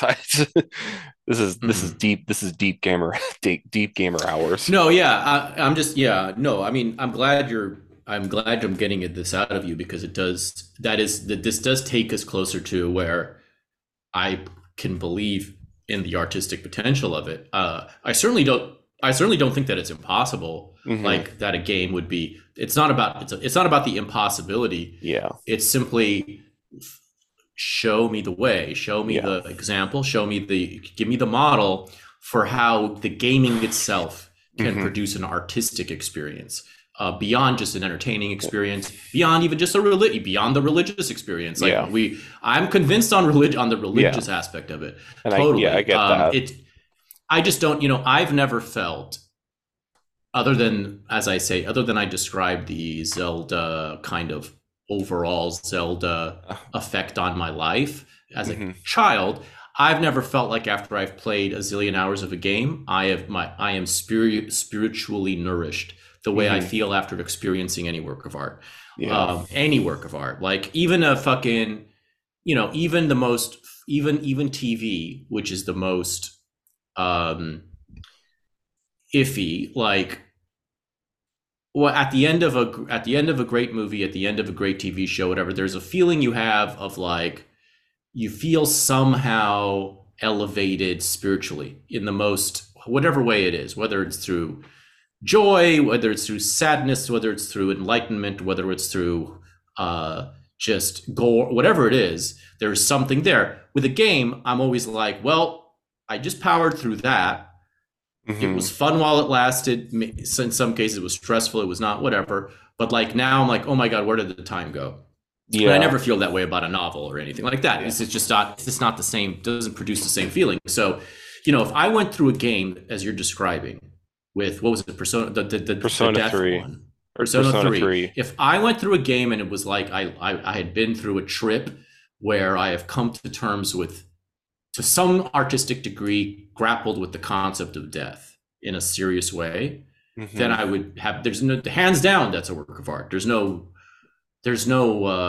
debate on that. The Yeah. case closed. If that is true, and it could, and I'm not discounting it at all. Like about 10 years ago, 12 years ago, whatever, there was an article in the Atlantic Monthly. I'm sure I can find it if I search it. It was a long argument making the case that games are absolutely being overlooked as art, that they will eventually be the greatest form of art ever, and yada yada yada, Yeah. as I recall. And the big example he used was that, the model he used for that was like an interactive play where you would be a character, and there was a game that was like this. There was a game at the time, a very simple like one you could get for free online, where it was like being in a Who's Afraid of Virginia Woolf type play, Hmm. but you decide what to say to people. You literally type in, Yeah. I think you could literally type in any dialogue you want, and there were so many, their reactions and the plot would develop according to how you how you talked to people and what you said. And there was a plot to develop, and it could go all these different ways. It was like it was like you create the outcome each step of the way. And he was just saying, this is a very beta version. Imagine this times a million, as inevitably will be possible, although I haven't seen it happen in the last 13 years. Yeah. But inevitably, you could imagine it being possible that you would imagine that you being a character in a play that literally, just like you're the character, and everything Yeah. you say affects Reacts. the play. Yeah, affects the plot, and but also within a certain authorial vision still. Um, and so it's a long argument. And I'm like, all these years have passed, and I'm like, I haven't seen anyone suggest that such a thing has evolved into something viable. And not only that, but it seems like everyone really misses just the simple ass games that you could have fun and be a kid with. And Yeah. so that's why I was, and of course, I thought of this question too as it relates to BioShock, and whether, comparing BioShock to its influence Ayn Rand. It's not even close, I don't Hmm. think. Even though BioShock is an extremely popular game that Yes. everyone seems to have played. Yes. It's the question really, I feel like this whole question really only got its going because of the fact that games visually have been getting better. So suddenly now people have to like pay attention to these games with visuals and that suddenly are now bordering on realism Suddenly now people are like, oh, okay, like now games are being, they're serious. They're wanting to be, just like the other mediums. They want to be delivering experience on par with Hollywood, where they have the budgets of a Hollywood film. I mean, some games have like budgets of $250 million, 300 million. They have gargantuan budgets, and so suddenly like that's why I think this argument kind of took place, is like the general populace is now like looking at games and they're seeing this sort of like the visual reality of what they stand now. And I think the old I feel like this comes down to is the medium is relatively young. The concept of a game as we know today has only been around for like 40-ish years. And it was a medium that had no rules, and they had to sort of go about it in what way they could try to make money in a way. They had to make units. So it's like we have to make something fun. We have to make something engaging in order for people to click with it. That way our company can make money. That way we can make more movie or make more games and all that sort of stuff. So now we're at a point with the industry where a lot of like indie developers are suddenly, a lot of like I think this artistic stuff also applies to like these small projects. There was the birth in the mid 2000s of the indie game movement, where suddenly you have these games being made from like five people, four, three, two, or even just one person is making a game, and they're trying to make a statement. So like now it becomes even more like, okay, like there's such a monumental layer to like there's so many layers to it trying to unpack it, because the the like you've been saying, the desire for fun will always be like that nagging little like question in the back of people's minds, that something always has to be fun in order for it to be good. But is that really an artistic thing? You know, I think games have to strive for something that is unique in order to be a artistic statement. I think they have to be willing to make a game, like whether it be gameplay has to be different, like you said with the game about being a play character. You have to be willing to do something that people don't understand or will not click with immediately. Like I think of Death Stranding. I don't know if you've heard of that one. No, I Um, have. That's the one I haven't heard of. I've heard of that Last of Us too a lot, Yeah, or Last of Us and The whatever. Last of Us 2, I think, is a great case for it too. But like Death Stranding, it's another Kojima game, and people hated it because it is, quote, boring because all you do is walk around. You're a delivery boy. That's the Hmm. entire game, is you are a post-apocalyptic UPS delivery guy, and you have to endure like, oh, hey, if I walk on this rock that is this much higher from the ground, I might trip and fall and damage my cargo. Or I have to cross this little stream. Oh, hey, the stream has a strong current. I have to find a way to get across this stream or river. And if I fuck up, I'm gonna like ruin my chances of getting a good score. Most people hated that. Most people derided it, saying it was boring or there was nothing going on. But to me, like Death Stranding is another example of a great artistic game, because Kojima literally turned the concept of walking into something larger. I mean, I'll get to Death Stranding in the months to come. I don't want to like spill my beans just yet on that. But I guess trying to wrap this whole thing up, I think because this does tech go into BioShock, because BioShock was one of the first instances of people saying games are art. Um, Games need to be willing to be not fun at the same time. But I think, the beauty of games is that you can do almost whatever you want and it's unique by the fact that it is driven by input. And I think, that's where I find this medium so fascinating is that you can have, I mean, granted, I hate this game in the sense of like the premise because you play as like some housemaid in the Cuban Revolution. But like that is a game. You play as a housemaid in like the 60s in like 50s Cuba, and that's the entire game. Or there's like this derided genre called the walking simulator, where it is all about walking and interacting with a house, and that is it. Or I think of there's a game called Flower, where you play as a flower petal, and that is it. And you just ride the gust of wind as a flower petal. That's it. You know, I think by nature of the fact that games are input driven and all that sort of stuff, I think the medium is just fascinating for me. And I will try my best to continue to decipher this question as best I can.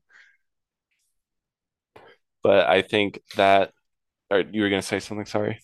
No, I'm open to examples and ideas, and I personally, because I don't trust the medium artistically, I would favor fun in my Yeah. game choices. Yeah. And I had a great time playing South Park, like Stick of Truth and the two South Park games. I had a great time, and it felt like, it was just like the fun of South Park, but with game elements, and I like that board gamey style of playing. It was easy for my brain, and there was a lot of jokes and stuff and cute, funny things. It's just like it was a fun thing that nobody would, I think, connect to the best South Park episodes that were so relevant as satire necessarily, but you could see it resembling that. It's just that they have to lean into the fun to make a game that sells enough copies to make up for how much it costs to make it. Yeah, the fun question will always be the sort of like, the devil on the shoulder for games. And yeah, I mean, it will always sort of loom over the industry as like the big hurdle. And there is such a divided camp of people that will say because they have to be fun, then no. But if, games don't have to be fun, therefore yes, like that sort of thing. But yeah, I mean, honestly, I think this is a good place to transition into the game of tonight, which is BioShock.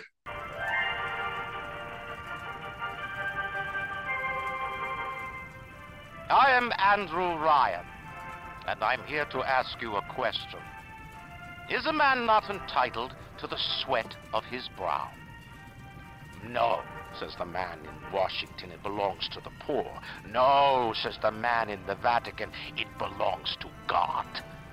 No, says the man in Moscow, it belongs to everyone. I rejected those answers. Instead, I chose something different. I chose the impossible.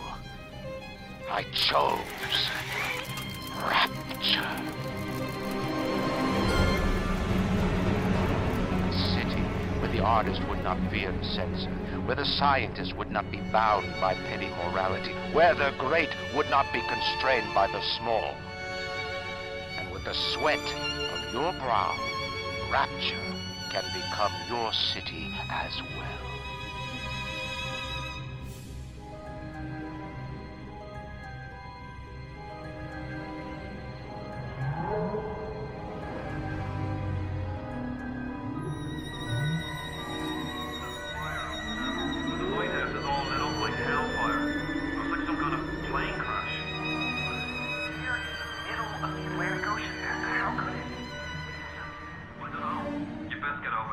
Be quick about it. The splicers are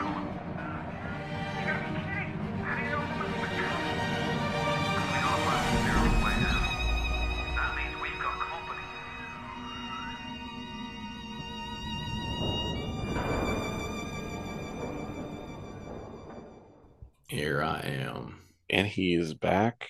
He's watered up. Watered up. I Fitting got for the my. game. Yeah.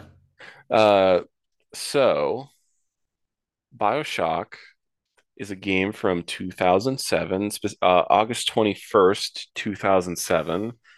It comes from uh, 2K Boston, which was formerly known which was formerly known as Irrational Games.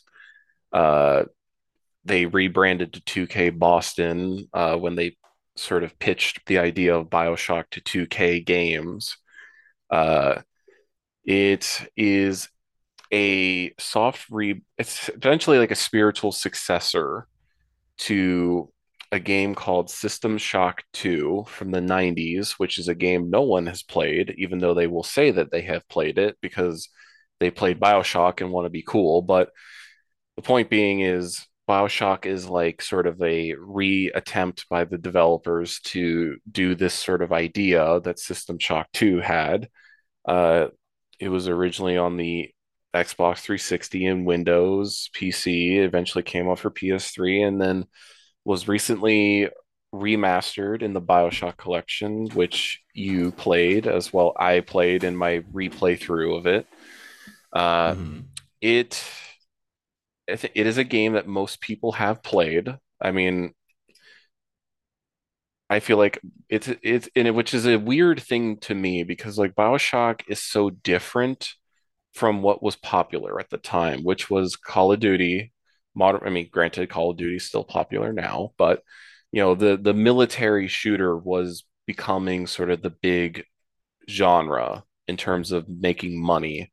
So suddenly now you have this sort of survival horror exploratory first person shooter that's got sci-fi elements set in 1960, and you can shoot lightning bolts out of your hand and you can use a Tommy gun. Like it does not make sense that this was as big as a hit as it was on paper. Um, this game was one of the first times that I was exposed to as we were talking about earlier, the sort of idea that games are art, which I think is mostly due to the fact that this game is heavily inspired by Ayn Rand, specifically Atlas Shrugged, among other things. The game was inspired by, Brave New World, John Rockefeller's life, uh, like movies like Logan's Run was an inspiration. It was one of the first public instances of like the populace thinking like, oh wow, this is an artistic game because it's so different on the surface. And this is the first episode, the first guest that I was able to convince to play a game because Armenian is, the foremost expert in Ayn Rand that I know. So I was like, I'll make him play the Rand game, which on paper I knew that you were not going to like enjoy or think that what they did with the Rand stuff was great, but I figured at the least you would enjoy the sort of aesthetics of this because it definitely fits in line with your show. The art deco is dripping everywhere. The old school ads, all this, the fact that you can smoke cigarettes in the game, you can, drink whiskey and get drunk, just as a little kick. But all just like the music, the world, and all that stuff. I figured you at the least you would enjoy that part of it, as someone who's only heard about it in passing. So I want to know, what are your thoughts about BioShock? So it was a super enchanting game. I love the world. I loved just being in this like 19 vaguely 1940s underground. It didn't even matter that it was underground because I like the music, the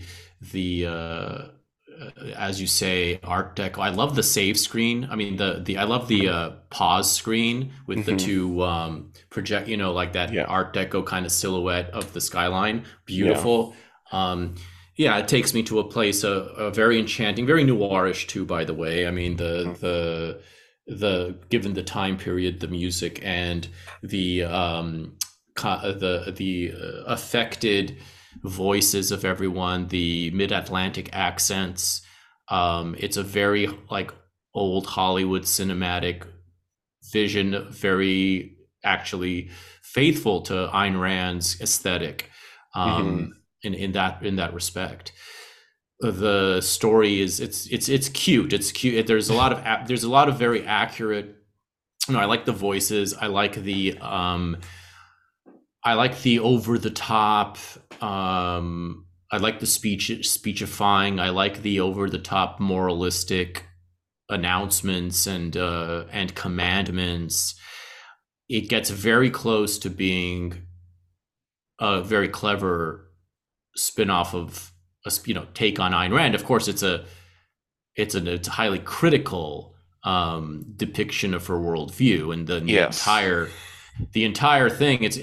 What's funny to me is that they hadn't even read Atlas Shrugged. See, I thought it was a it Adaptation. was adaptation of Atlas Shrugged, but they hadn't even read Atlas Shrugged. They just read The Fountainhead, and Yeah. according to the director's commentary, they were just like inspired. They were just like basing everyone off of Ayn Rand's overall tone and voice, Yeah. kind of thing. And so that's why you don't look too too specifically for any actual Characters. specific one-on-one characters. There aren't any. They didn't go that far. They just went with some kind of vague themes and voices and of course, most of which turn out to be a caricature of her ideas.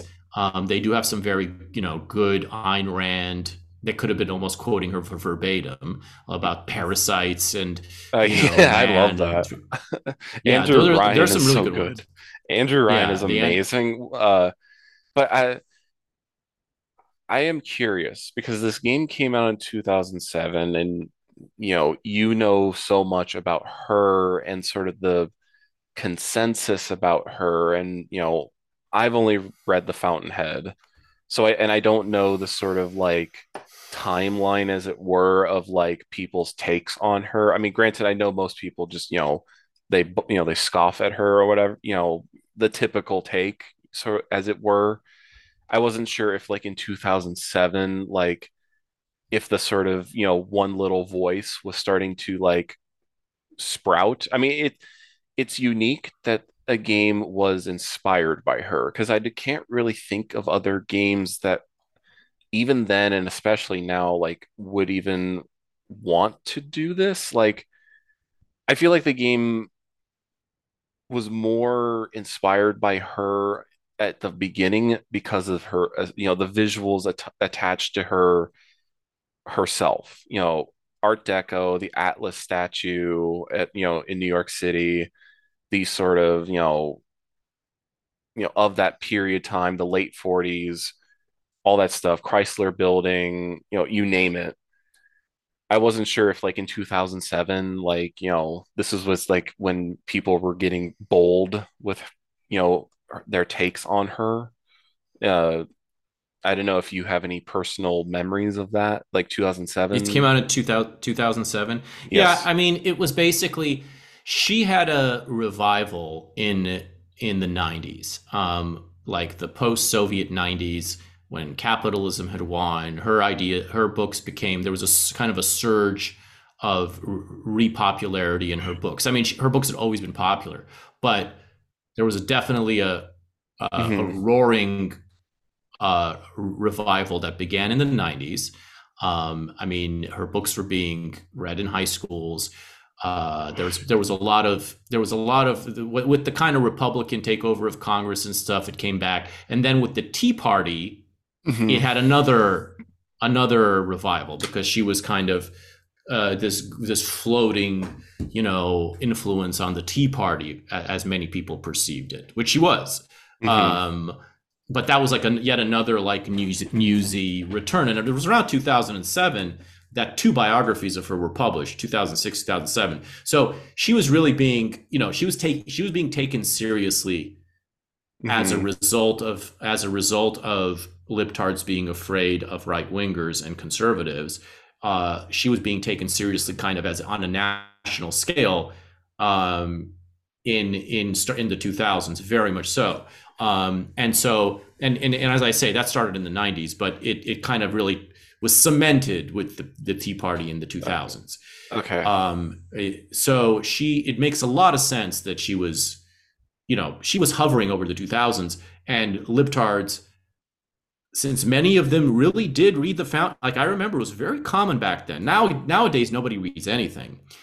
But back then, it was very common to find people, just random ass people, who had read the Fountainhead in high school. Not even because it was assigned. I mean, maybe sometimes it was. In my world, what was assigned was Anthem, which is a very thin novella, which I had in 10th grade. But that did open the doors, because then I got it was because I was assigned, the same teacher told me about Capitalism, the Unknown Ideal, and that's what set me off on my Rand quest. But it was more common than you think. Like, she was still like the best-selling novelist every fucking year. Okay. Like before Harry Potter, she would there's something like she was selling, it's like almost as much as the Bible. I mean, it was crazy. She's one of the top-selling novelists year after year after year after year after year. Yeah. And so it makes a lot of sense. This captures a very specific, fearful, libtarded, yet also in this case transfixed, because it's obvious that that the creators of this game loved the Fountainhead. They loved the Fountainhead, but because they're libs, they're afraid of it, and they have to signal how bad it is. And that this is a very common thing among people of a certain, a certain caste and a certain intellectual kind of like milieu and society, is that they have read it. It's made a huge impression on them. In many cases, mostly a positive, very positive one, because they read it when they were young and innocent, usually. But they were told. And then they were told, and they were trained to see it as evil, or they were already kind of, or they were already prepped for that, and they instantly had to rationalize all the good things about it into dangerous things, or at best have a condescending perch toward her. It's a very rare lib that you find, and I found them. I mean, David Thompson is one of them, the film critic that I've had on my show, my favorite film writer of all time. It seems like the famous old music critic Greil Marcus was another major Berkeley lib. I've seen him quote Ayn Rand, like it for 9/11, and I was like, oh well, if you're able to appreciate Ayn Rand despite being a lib as the force that she was, then you're operating, then you know what you're talking about, because then you are experiencing life at the artistic level, and you're not getting caught up in your standard issue left liberal politics. It's a very useful like barometer in that respect, Ayn Rand. And it's the same with conservatives, by the way, because conservatives also dismiss her all the time. And snobs dismiss her all the time as being kind of this, as being like a kiddie pool type of writer. It's a common thing. And so this is a very almost cartoonishly, it begins, or it's designed as like this cartoonishly dystopian upside down view of her world, where I had perceived this as being Galt's Gulch gone wrong. Galt's Gulch is I mean, spoiler alert, Atlas Shrugged. In Atlas Shrugged, that is the escape community that all the brilliant people who have retired, who have gone on strike in the world, where they have been living and working and creating. And it's in Colorado, and it's not underground or anything. But this seemed to be like, as if like John Galt's society had, taken to the logical extreme of selfishness and commodification and yada, yada, yada, which is, again, missing the entire point of Ayn Rand, because that's not what, her idea is not about commodifying everything in your life. It's just, that's how the lib sees her ideas to be. So you have this, and you see him, anytime you hear the word empathy, you know that there is a bloodbath coming, right? So that's the word. That's the signal that a bloodbath is coming, and that is the word that is used by the creators of this game as like, well, Ayn Rand is depicting a world in which your only value is how much you work and how much physical value you create, and that's it. That's how they see her vision. And so the central moral dilemma in this game is, do you harvest or do you Save. save these girls? So are you going to do the Randian thing and just maximize your profits? Or are you going to be a little leech, a parasite, a liberal fool, sacrificing your own self-interest to save some little urchin of no value? Mhm. So that's the central fakakta dilemma in this game, Yeah. and so it's all very cute and charming. And I look. There's a character in there, the artsy character Sandy Cohen. All the names are very Randian names. Yeah. You Sander know, Cohen, Andrew Ryan. I mean, Andrew Ryan, like Andrew Ryan, uh, Frank all of them. Fontaine, Frank Fontaine, even like the Suchong, even yeah. like the Asian one. Yeah. They're all good Art Deco names. So good points on that. Good points on all the aesthetics, the voices, the performances, all great. Yeah. In fact, at one point, it was Atlas or Andrew Ryan starts reminding me of Raul Julia in Addams Family.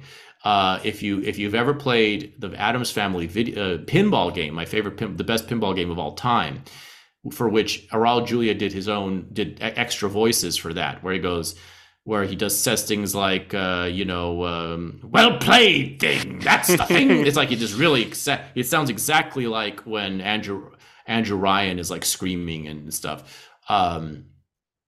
So yeah, you'll definitely get those vibes when Yeah.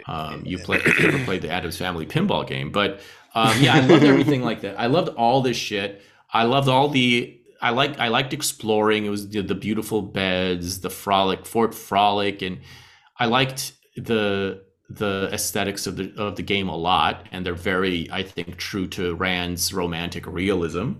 And interestingly enough, it is sort of the plot takes on a pro-Randian twist at the end, Yeah. in a way, Yeah. which is interesting. Yeah. I'll get in a bit. So like, BioShock sets up you're a guy named Jack who his plane crashes in the middle of the Atlantic Ocean and he gets to a lighthouse as it's the only thing in the middle of the ocean. Everyone's died except for him. So he gets into the lighthouse and he sees, that giant bronze statue of Andrew Ryan saying, "No gods or kings. I think it's only men." And, that's your sort of intro. And then you get into the bathysphere, those floating submarines. And you get that. Honestly, I always think about that little movie that Andrew Ryan delivers as you descend down into the city.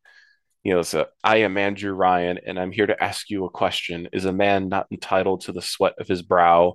No, says the man in Washington, it belongs to the poor. No, says the man in the Vatican, it belongs to God. No, says the man in Moscow, it belongs to everyone. I rejected these answers. Instead, I chose something different. I chose the impossible. I chose rapture. Uh, I I don't know how you felt about it, but like when I played this, almost like 15 years ago, I was like, this is the greatest opening I've ever seen. It sells you immediately on everything. And granted, I had not read Rand at that time, but I was like you, I was immediately hooked in with this sort of Art Deco city that is just, lovingly coded in every bit of just sort of the period aesthetic to it. I mean, it's one of the most realized worlds in a game that I have ever played. Like there's the audio diaries that you get where you get a glimpse into the town before the Civil War happens when it turns the city into disarray. You have all the environments are cluttered and littered, in various just, trash and everything. And you see like sometimes they'll make it so that you like the environment is telling a story itself. I mean, the fact that the game opens uh, with that introduction, and then it throws you into the medical pavilion where you have to confront Dr. Steinman, uh, which I love Dr. Steinman. Like that whole level is fantastic. Being introduced to a plastic surgeon gone wrong, where he wants the absolute perfected face and body. Like I love there's like the ads of like, oh yeah, you can just ads for his plastic surgery business all draped everywhere. I mean, I I adore this game on so many levels. Just but I would say as I've gotten older and I've gotten to understand Rand, the story is like the biggest conundrum that faces it. You know, I feel like because the game attached Rand as a figurehead of inspiration and as Ellsworth Toohey, one brave voice, one little voice, like you had a game being quote unquote brave enough to say, oh, well, maybe Rand was wrong. Like that was where sort of like that artistic label got slapped onto the game. Um, because it had such a loving environment and it was, a well-designed game with sort of deeper meanings than just beat bad guy and win game. Like I feel like that's where this sort of art merit that got slapped to this game came from. But I think Yeah, it's a you critique of capitalism. in 2007, how daring. Uh, but it's interesting because the way that BioShock has been perceived, I think, by the sort of gamers is when it came out, everyone loved it. And then I would say in the back half of the 2010s, people wanted to say how actually Andrew, the game says Andrew Ryan is right, therefore it's not good. And so people have been like the more libtarded gamer crowd has been trying to like push BioShock as if it like didn't happen, but it did happen. You know, you couldn't go anywhere on the internet back in the day and not see BioShock everywhere. Like BioShock Yeah, was a large franchise in that time period. I mean, it has three games attached to it. It has a direct sequel. It has, Infinite tries to sort of meta comment on itself, the BioShock franchise itself. You know, everyone was obsessed with this game, and a good chunk of people don't want to pretend that this game didn't happen because they kind of realize that the central critique of the person that they secretly been hating, which is Ayn Rand, the game inadvertently created Andrew Ryan as like actually he was right the whole time. It creates this weird disconnect with the game. Like I don't know. Yeah. I mean, So let me get this straight. They're trying to cancel the game because it turns out to be too pro Rand or just yes, too celebratory of Rand. yes, I would say because like there's a gaming podcast I listen to time to time, and it's full of just proto dirtbag lefties essentially, Oh, and they they tried to like downplay BioShock on levels just like it doesn't critique Rand hard enough. It does this part of the game's really bad designed. The game just like all these sort of like nasally whiny critiques about basically more or less it's them saying slamming the desk like a little child saying it doesn't go far enough. It Andrew Ryan, blah blah blah, all this sort of like I'm sure you've heard these critiques, through your life. It's that sort of like when they realize like, oh, the game's actually praising Andrew Ryan the whole time, and then they can't deal with it. And I feel like also the sequel kind of plays into this too, BioShock 2, because the main villain in that's like basically a communist, and no one talks about BioShock 2. Um, which is funny, honestly, in hindsight. Like they won't talk about the game criticizing like the almighty, all-knowing mother figure communist character. Uh, they just pretend it didn't happen. It BioShock as a franchise is a very people want to like put distance between them because they like don't like what all these games try to do or like maybe not fully accomplish in their own right.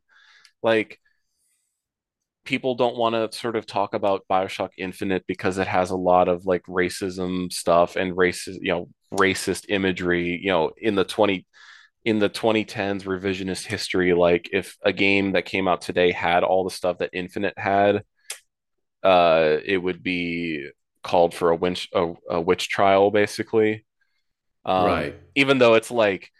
Even though the game is like saying racism bad basically, like the fact that it included such extreme things in the sense of like the time and age we live in now, like people want to put it behind them and they'll be like, oh, the game, just the story doesn't make sense, blah blah blah, and it doesn't connect, or like, it's just like it feels like kind of like coping for like games that it's difficult. Like BioShock is like they want to do Rand, but like they inadvertently created almost like a weird pro Rand product. Like, am I? It's just like when one of these dirtbag leftists tries like QTs does a screenshot QT of a joke that Jack made, which gets super popular because of the joke itself, and they think they're critiquing it, and it turns out that they're actually just popularizing it because they're the content that makes it interesting was the organic intention of it in the first place.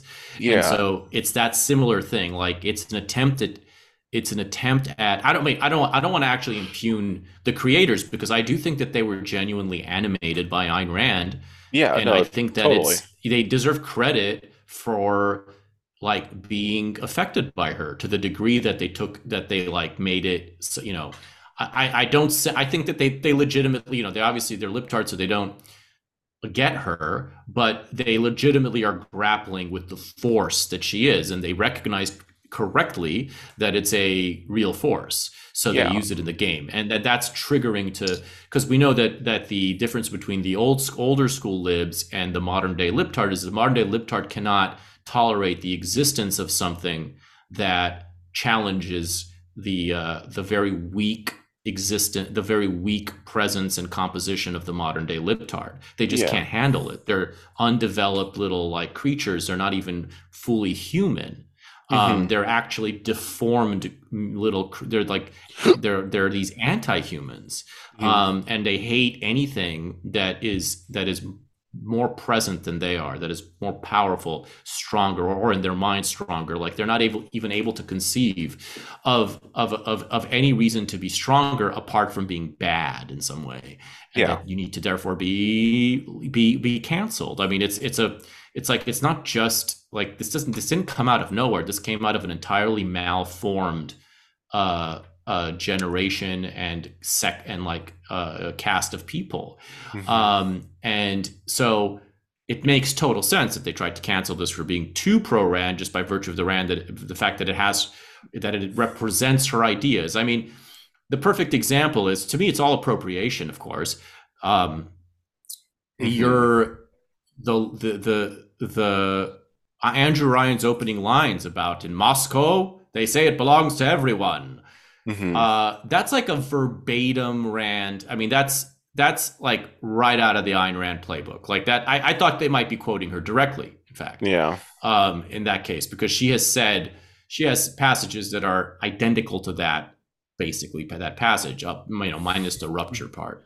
yeah, So they're taking her most powerful message and rhetorical power and her rhetorical wizardry, and they're using it to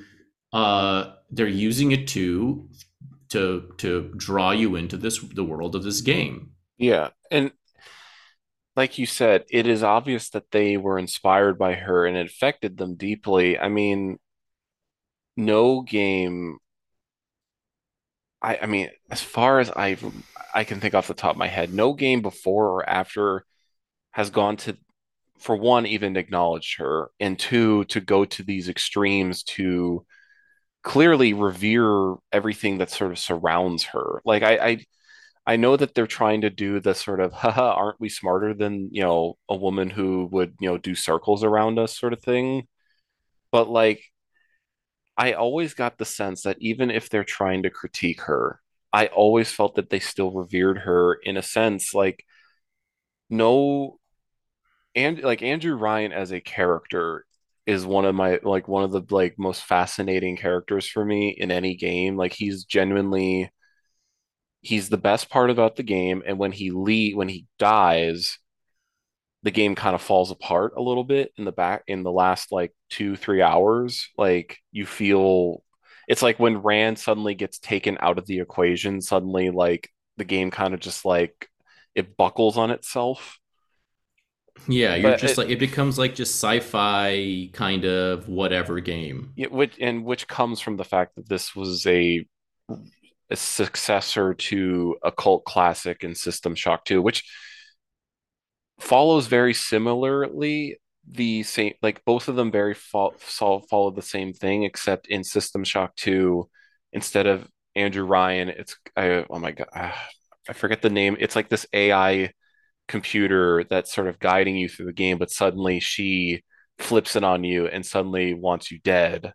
Uh, so they have this sort of moment, which the director of the series, Ken Levine, he always likes doing that with his games. He always likes to challenge the concept of get like the player getting sort of I'm trying to find the way to describe this. It's like when I think the way he described it is when the game is kind of reinforcing the player's sort of progression, and in any game where it's like it's trying to get you to keep going and going and going, but he likes to toy with that where he has sort of the rug pulled out from under you. System Shock 2 and BioShock have the same twist where, the character in BioShock's case, it's Atlas or Fontaine. He pulls the rug out of you, and turns out actually you were being used the whole time by him to take over Rapture. Um, he's a fascinating figure in games. He strikes me. He always comes off as a perfectionist. He always comes off as a guy wanting to do more in his games. And you see that in his later career, like BioShock Infinite was in development for like 5 years, and it has been noted that they cut a lot of that game out in the last year to get it to work. And heck, he's making a game right now that's been in development for almost 10 years, and it's been struggling to even be released because he has a specific idea and specific want out of his games. And what is the result with this new game called Judas? It looks like BioShock again. Like, he's like self-eating his own sort of creation. And in a way, to me, it's like Rand will not escape him, and Rand will always like be in the back of his mind. It's like kind of a weird, like, oh, she's always there, and she's always going to be like watching you, Ken. You tried to be smarter than her, and look what happened to you. BioShock is now your life. Yeah, So you fucking entered Gulch. You're not getting away. You're not gonna. You tried to besmirch Galt's Gulch. You're not gonna get away with that. I mean, she made a lot of comments about how, like, what she would deign to do to anyone who tried to fuck with her legacy at all. Like her, mostly we're talking about like her disciples, and like the notion of anyone trying to edit her work for their own purposes, and especially unfaithfully and especially against her own intentions and everything. You did take on a curse. I 100% believe that she is haunting this motherfucker forever. There's no escape for him yeah, unless he repents and does an ultimate tribute to her. I don't know. Maybe In Judas is going to be. earnest. Maybe Judas will be that. I don't know. I have no idea what that game is, other than you shoot fireballs out of your hand and have a gun in the other hand. And it looks like it's another dystopia, but this time it's in space. But BioShock is such a wild little thing because like you said, the story wants to critique her. Like they want to paint Andrew Ryan as sort of a tyrant. I mean, not sort of, as a tyrant. And to me, and I don't know if, feel free to chime in if you don't think this is maybe a good point, but I feel like because of how the game plays, where it is this very liberating and very in your own hands game, it almost like the gameplay itself is like like subtly and almost like subliminally reinforcing her. Like they because it was stated, I think, that BioShock's game design was made first, and then the sort of world around it came to be. Which definitely feels like the case. Like the game feels so pristine and so tightly made. Uh, I feel like the game itself, by how it's designed, like it's telling you in the back of your head, like she was right the whole time, sort of thing. I mean, feel free to say if I'm like maybe stretching too far beyond my own knowledge of her. But I like the fact that you get 8 weapons to choose from. You can pick what plasmid, the basically magic that you can shoot out of your hands. You can pick what plasmid you have. You can pick, you know, this, the physical tonic, the hacking tonic, and the plasmid tonic. You can pick whatever one you want to suit you as a player.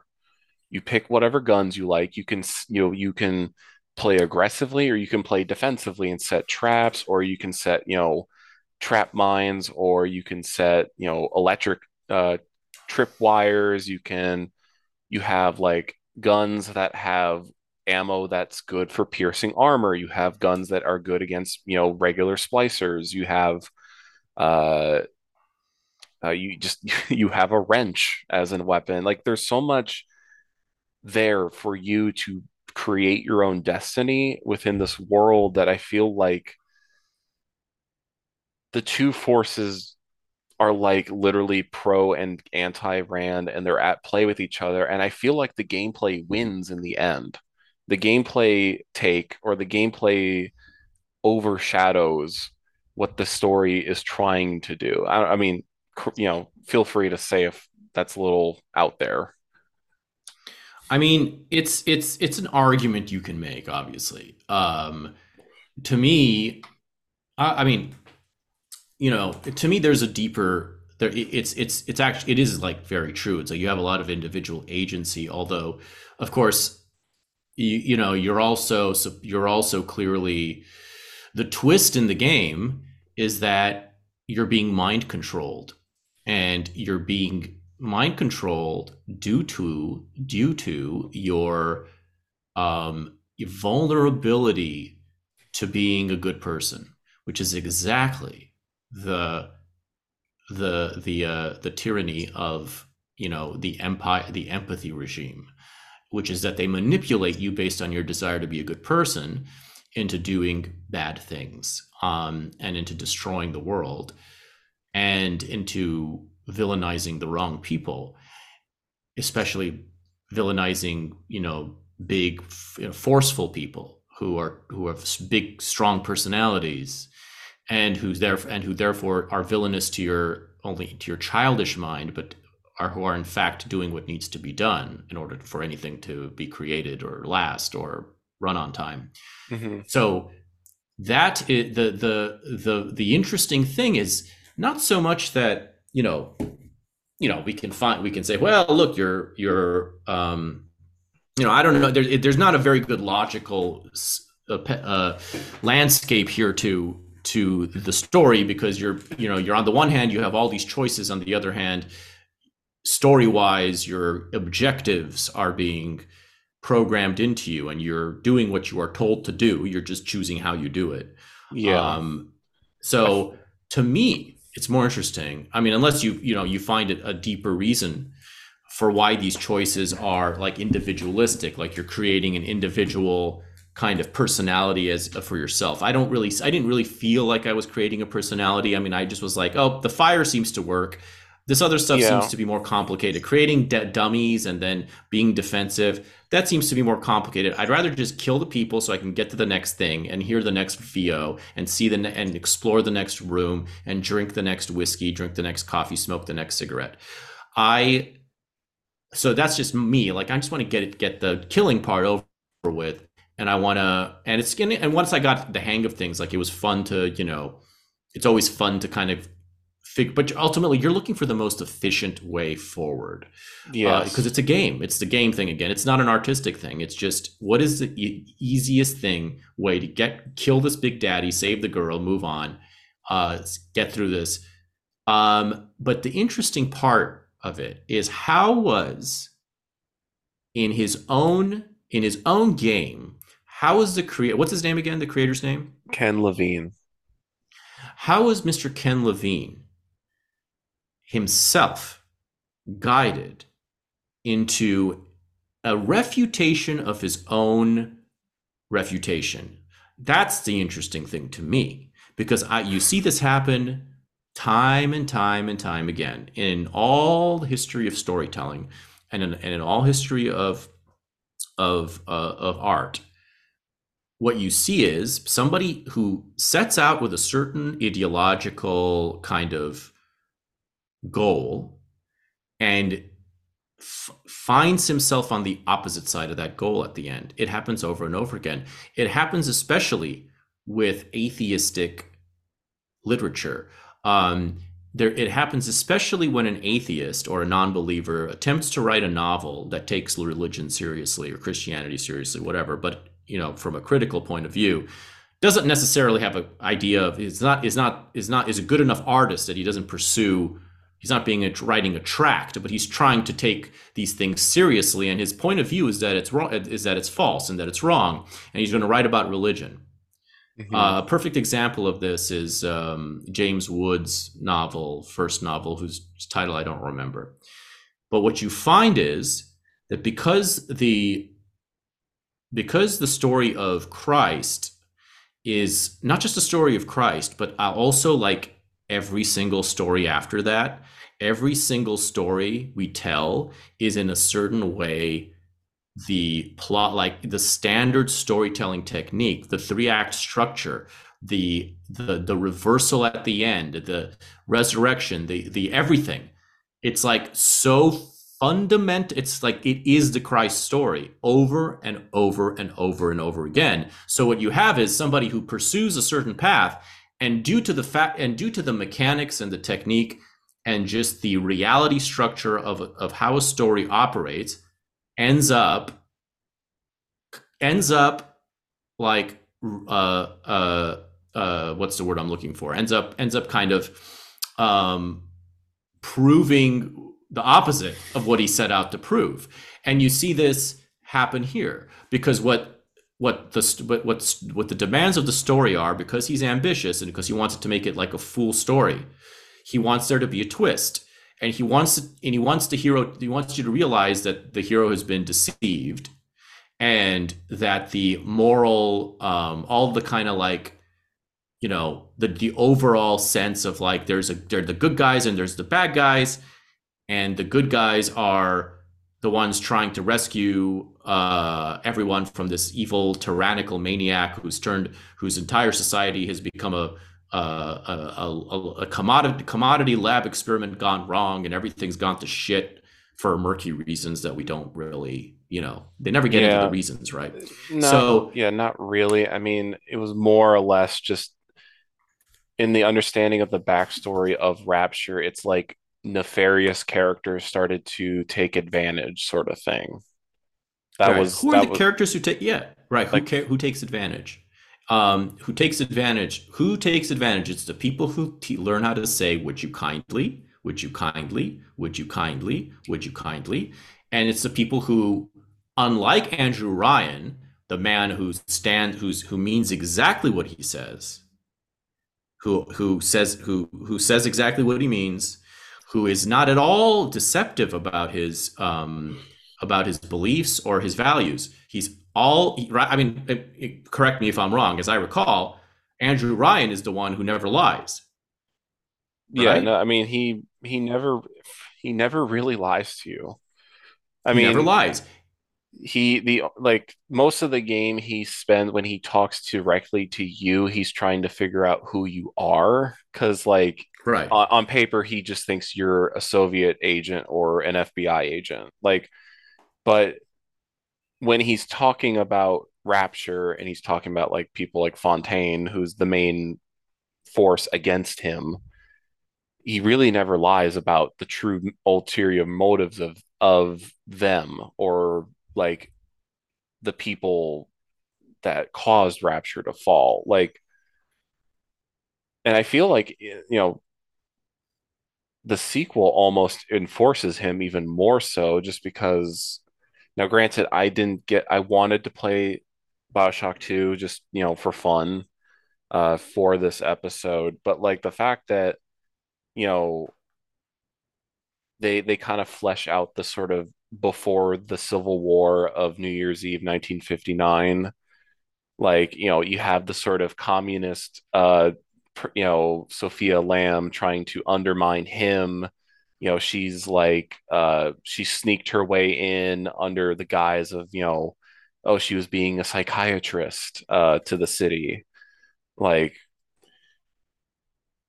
BioShock in of itself, it yeah, I mean, like what you were saying, it's just by trying to undo something in Ken Levine's mind about Rand, he more or less just by nature proves that Ryan was right, Rand was right, all that sort of thing. And it's interesting too, you brought up the atheist angle too, because Levine is an atheist. Um, Right. Of course. he grew up Jewish, but he's an atheist now. I mean, so is Ayn Rand, in both of those cases. Hmm. And it's something you could totally, you could actually turn on her and say that for all her atheism, she has provided the world a kind of um, Christian individualist uh, like model. I mean, there's a reason that it appeals so much to Christians because like there's a strong correlation, despite the fact that there's a strong argument to be made that Christianity is a very selfish religion in the same sense that she celebrates selfishness. So so like it's just fascinating to see how people who are in pursuit of like a real story and a real and in a way in pursuit of art and who are taking things seriously enough to try to really like you know create like navigate the twists and turns. um the yeah, I mean the specifics of the story and the how you felt, I don't care. Like, who cares how he fell? And that doesn't matter to us. All that matters to us is, story wise, is who's the good guy. Why is he the Yeah, why is First of all, the question of why did this shit go bad never answered, because that yeah, would and require it makes actually sense because critiquing. just for context too, the sequel was not made by the first team. It was made by Okay. all the only influence that the original BioShock team had on the sequel was like five people went to help. That's all. Like, Ken Levine was not Mm-hmm. attached to it. Uh, it was made by I think a team in Australia, part of like the 2K Games like worldwide game studio umbrella. Uh, I believe because Ken Levine didn't, I believe in his words, he did not want to make a direct sequel. Uh, but another person in the team who was very instrumental in the gameplay design, he wanted to make a sequel or, something like that. He was tasked to make help with the sequel. So, I mean, I think it's very telling that, the original team did not want to flesh out any more ideas, because if they were to flesh out more ideas, then it would kind of undermine the first game itself. I mean, it's really interesting how BioShock. I mentioned to you beforehand that ludonarrative dissonance term, which is a term I don't like because people use it as a gotcha question. They use it to be like, hot seat, like your game actually is not good. but this term came from a critique of BioShock itself, and it's come, basically the points of it are basically what we are saying now. The story and the player's goals do not line up. That is the main crux of the argument. The player, there's the game wants you to view the sort of like save the little sister is the good thing and you want to be the good person, right? But like the gameplay does not really reinforce this because, you know, harvesting or saving the little sisters really doesn't change much in terms of like No. you don't get much difference in Adam, it's whether or not you want to get through the story faster, basically, I would say, because if you save the How little much sis, Adam did you get if you harvested them? I think if you harvest them, you get 300 or 400, and if you save them, it's like 200, I think, Yeah, it 100 was or 200 200. it was definitely 200 for saving. But I think for harvesting, it's like 300 or 400, I believe. But if you save the little sister, they give you like an Adam gift, like a little stuffed Yeah. teddy bear gift that more or less gives you the amount of Adam pretty much close to how much you would get if you harvested. And you also get bonuses too. Like Yeah. there's not enough reason, if the game wanted to line up with its ulterior motive of wanting to be the altruistic figure and save everything, you know, it would, and you pointed this out to me too before we started recording is they wanted to make the quote reward for saving sisters much harder or Yeah, he much said much that. He's much less rewarding. Yeah. uh And that's, the thing that's again in his mind, I'm guessing based on what I saw of him, in his mind, he is like thinking, damn it, I wish we could have made this a more artistically relevant critique of the Randian worldview, where, the Randy, in his mind, the Randian choice is to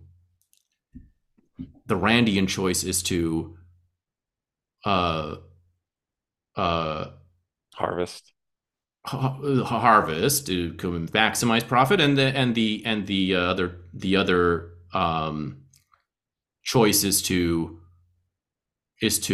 be altruistic and to be a good person.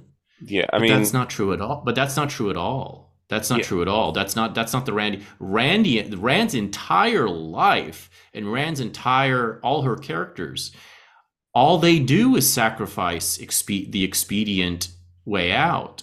The guy who takes the profit, who does the harvesting, is Peter Keating. It's not Howard Rourke. yeah, So that's the part that the lib completely is blind to in Rand's vision, which is that in order to become a fully self-actualized individual and to be your best self, you have to sacrifice the lesser thing. You have to know what the proper, like you have to, if you value life, which she does, that's the number one value, is human life, literally. Existence is axiomatic. Nothing matters more than human life. mhm, You would save the girl every time because you value human life, not because you don't value money over life. That's the part they just don't get about. They don't understand because they have this entire hair shirt of triggers that they can't get through to understand the real thing she's after. So yeah, there's no way in the world Ayn Rand or any of her characters would choose because they in her own novels, all you have to do is read the fucking book. All you have yeah, to do is read her actual stories. They never choose money over vision, ever. They never choose material reward over their spiritual quest. They're not anti-money because that's not the point. The point isn't to be anti-money because that's exactly how they trick you. They trick you into being a little fucking would you kindly slave by yeah, getting you to focus on someone's wealth. And money is simply money is a tool. It's a symbol. It's just a currency. It's not Andrew Ryan isn't where he is because he's obsessed with money. He's where he is because he had a vision of the world that he was obsessed with achieving, Mhm. And that's, it may be very flawed and it may have major blind spots. That's a separate topic. They don't Yeah. get into that because they can't. Like nobody No. can. It's and- like they're not capable of that. No. But so that's why I think he would have got. He's lucky he didn't go that far, because it would have, like, if you want to make a true moral thing, that's fine. But saving the girl is the Randian choice Yeah. in this world if you have your head on straight. Yeah. And that's where I think the game, like, in my view, what if this game art? I would say no, because I think it values that it's a game more than anything. But I think my ultimate takeaway from this game is that I don't know, it's BioShock is like an accidental Rand thing. Like Rand, hopefully I'm making sense. It's like Rand in her favor. And I mean, I think the writer, Ken Levine being the writer, and director, I don't think like you said, he doesn't understand it. And I think he incidentally created something in line with her while he was trying to tear her down. I mean, you only did you look at the other endings by chance? Because you got the good ending. Uh, No, I didn't look at the other endings. What are they yeah. like? Well, I mean, they're basically the same thing. It's just that the Tenenbaum narration is different. So if you Mm-hmm. harvested all the little sisters, she reprimands you. Her tone is Mm-hmm. reprimanding. But if you saved some, harvest some, she's more sad. She delivers literally the same voiceover. It's just Oh, if so who you, cares? yeah, I mean, I think I honestly think almost the little sister choice really means nothing into the story. I think if the game just had the good ending, it would have been better. I mean, if do you agree in that? Like, I feel like the good ending should have just been the only ending, because I think wherever he wanted the story to go, I think that's where it was going to go anyway. And to have a quote unquote bad evil ending is very gamey. Like it's totally a game ending. And I wonder if like maybe when they were doing it, they realized, oh, well, we just kind of like they like had this moment of realization or something. I don't know. Like it's such a weird case where a game 180 like it inadvertently like disproves its ultimate goals. It It's just goes to show you, like, if you're immersed in a world in which you are trying to, um, disprove or undermine what is true, mhm. the truth will out, as they say in murder mystery stuff. Like, the truth will out. The truth wins. The truth wins because the truth has reality on its side. Like, Mhm. ultimately, I mean, the ultimate reality on its side. Because no matter what you do, you end up running into the same wall. It's kind of like how, Ayn Rand is to Klein. Mhm. Klein, right? Is his name? Sorry, I'm fucking it up again. Klein, In the creator of the game, Ken Levine. Ken Levine. Ayn Rand is to Ken Levine what Ken Levine is to the player. So to the player is ultimately living in Ken Levine's world, right? No matter what you do, no matter Mhm. what your illusion of choice is, you are going to do what Ken Levine has designed for you to do. You're living in the truth of BioShock as a player. There's no way out. There's nothing else you can do. I can't create my own filthy Armenian adventure in Mhm. BioShock. I'm playing Ken Levine's game. I'm trapped in the truth. The truth is Ken Levine's truth. I mean, the game. The game is whatever he wants it, whatever he's going to take me to be, because the reality of the game is on his side. He's created that reality. He has created its Mhm. laws, its rules, and he's created the option of inputs that I have. He is the God in the machine. Yes.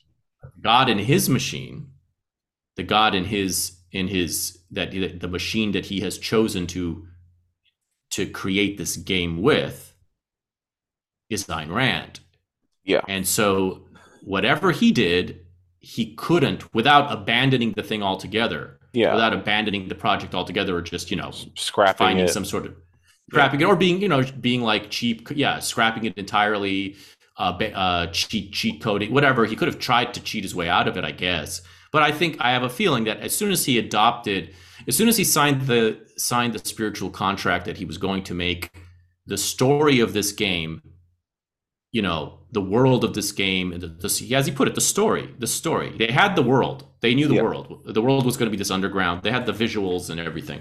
The world was going to. That's as he described it. I don't know if the Art Deco was part of that initially, or if that. I'm sure it was a symbiotic relationship at that point. But From what I know, in the early builds, it was a dystopia city, but I don't think the Art Deco art style or the underwater aspect had been nailed. Like so it that, came from The underwater means nothing but yeah, regarding it's Rand. just So it's all the Art Deco, the voice, the world of Fountainhead Yeah. that he wants. yeah, More so a world of Atlas Shrugged, though, because again, Atlas Shrugged is Rand's dystopia of America. Yes. Which, by the way, feels very relevant to the times we're living in, just as the Fountainhead feels very relevant to the times we've been living in. But like that, so that's why I'm still surprised that they hadn't read Atlas Shrugged. I'm sure it was swimming in his head, the references and stuff, but still. yeah, But the point is that because he was dead, because the story was defined by Ayn Rand, he had no choice but essentially to vindicate her vision. And it's just an amazing thing you see anytime you're dealing with the truth. That's why you see all these atheistic novels ending up essentially vindicating Christianity. It's why you see, or, religion, God, let's just say God. But like you see it happen over and over and over and over again. And it shows you why you shouldn't lose hope, and you should not despair at the permanence of any kind of darkness, because if the truth is there, and if it hasn't been completely destroyed, that's the thing. Like, if it's not complete, if he didn't pick up Ayn Rand, if he just chose some other fucking horrible thing, well, the game would not have been as interesting. We wouldn't be talking about it right now. Mhm.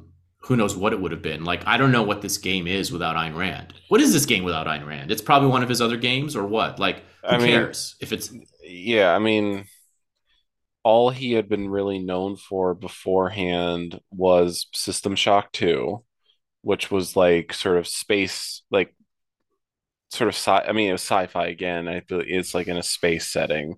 He made Thief. He was part of the Thief the Dark project, but he was only a writer for that, I believe. And then he was What was also, special about System Shock 2, though, is my question. I think, just Like, because it's like I mean, it's more or less literally just the same thing as BioShock. Like, it's got the sort of same gameplay loop, except it's more clunkier because it's mid mid late 90s, like melt molding of RPG and FPS mechanics. I mean, it's literally just BioShock. It's just a different setting. But again, sure. I mean, when he was on that team that made it, they weren't a big studio, but it was a cult classic. I think only like 200,000 units sold. Meanwhile, BioShock, even though it had the benefit of being a 2K game, if this was just underwater city, like New York, if it was like underwater New York City, I don't think anyone would have attached to it. But like, hey, it's underwater Art Deco and Ayn Rand city. And like now people are lured into it. And that's why it sold millions. It became its own franchise. And that's why people are still thinking about it. I mean, if it wasn't a beloved game, then it wouldn't have gotten this remaster treatment that it got a few years Yeah. ago. Like it would have been stuck on the Xbox 360 and the PlayStation 3. I mean, sure, it's on PC, but point being, uh, he's most of his previous works were not on this level of BioShock. BioShock catapulted him to the mainstream, and you see him confronting the fact, confronting what he has created almost in BioShock Infinite, because the main crux of BioShock Infinite is that they're always the core found groundwork of BioShock. There's I think the line in Infinite is there's always a lighthouse, there's always a man, and there's always a city.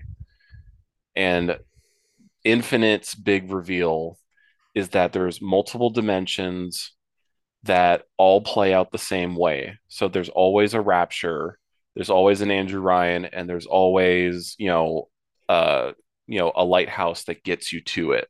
Because Infinite is the same way. There's a lighthouse that gets you to the city in the sky. There is a man who in Infinite is Comstock, is his name, and there's always a city. In Infinite's case, it's called Columbia. But he's almost addressing the fact that he has like created his own like Ouroboros snake eating itself thing where he can't escape what he's created. And like what we said, Ayn Rand's looms over him, where he's seemingly only doing like post BioShock, he's only made one game and it was Infinite. And he's been spending 10 years making this one game that's looking like it's going to be another BioShock. You know, you see the aftermath of him like wrestling with like the fact of what he made and realizing that what he's created in a sense, I guess. I mean, at least that's how I see it, I guess.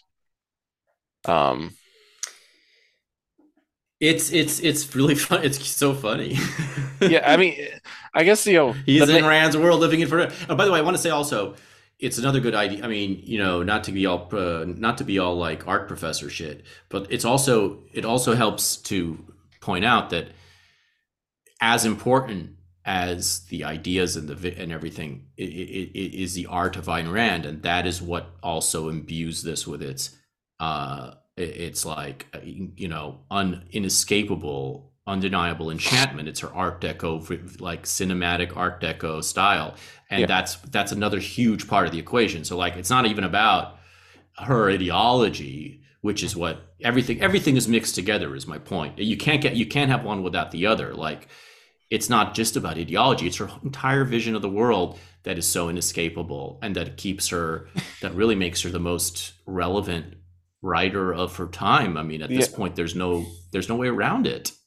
Just as a question for you, because you know way more than me about her, have there been other examples of someone trying to do what Ken Levine did and more or less something of the same ilk happened, or is this kind of like a unique thing just to this guy? You mean in terms of the game? Like just like World? Ken Levine's sort of reality that he has created for himself. Like, has that ever happened to anyone who's like tried to like do the Rand, do the epic Rand takedown, or is this just kind of unique to him? Uh, I was just curious. Like, It happens all. I feel like it happens all the time. I don't have like specifics. specifics off the top of my head. But even if I thought about it for like a moment, and I'll try really hard for a moment to, I mean, it.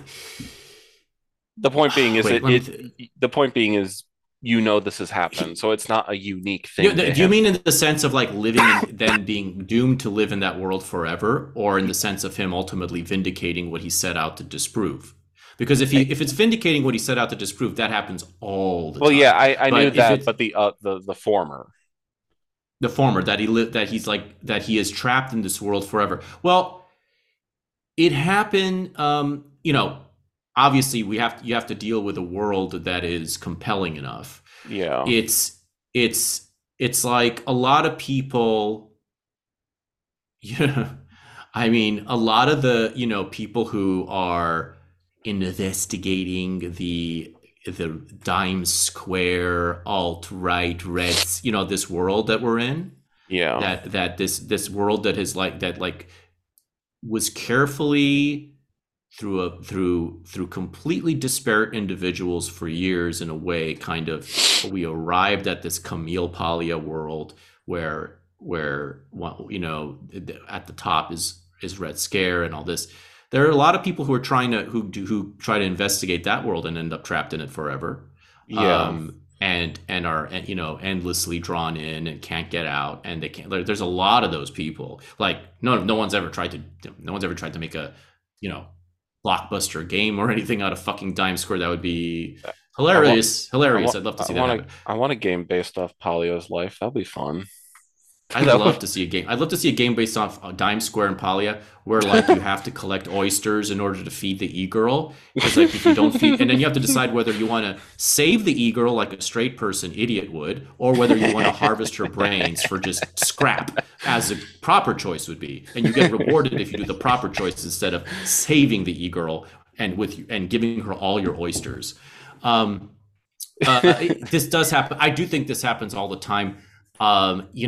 If you remove the thing with him coming in with a critical angle, and you just look at people who, explored a world and ended up pretty much trapped in that world, that author forever. I mean, a friend of mine who's, who became like, it's just like, it becomes your subject. At a certain point, it becomes look at me. Like, I thought that I was pro, so I'm not coming at, but like, I thought that my Ayn Rand phase was a completely buried thing of the past that I would never, ever, other than, to tribute a portion of my life that I would never be ashamed of, but just I'd be like, I would simply, it was a phase, it was a thing I went through and then moved on to, other parts of the world. Who knew that my podcasting career would begin with an invitation to discuss the Fountainhead 20 years after my Ayn Rand thing began, even more than 20 years after. Like, who the fuck knew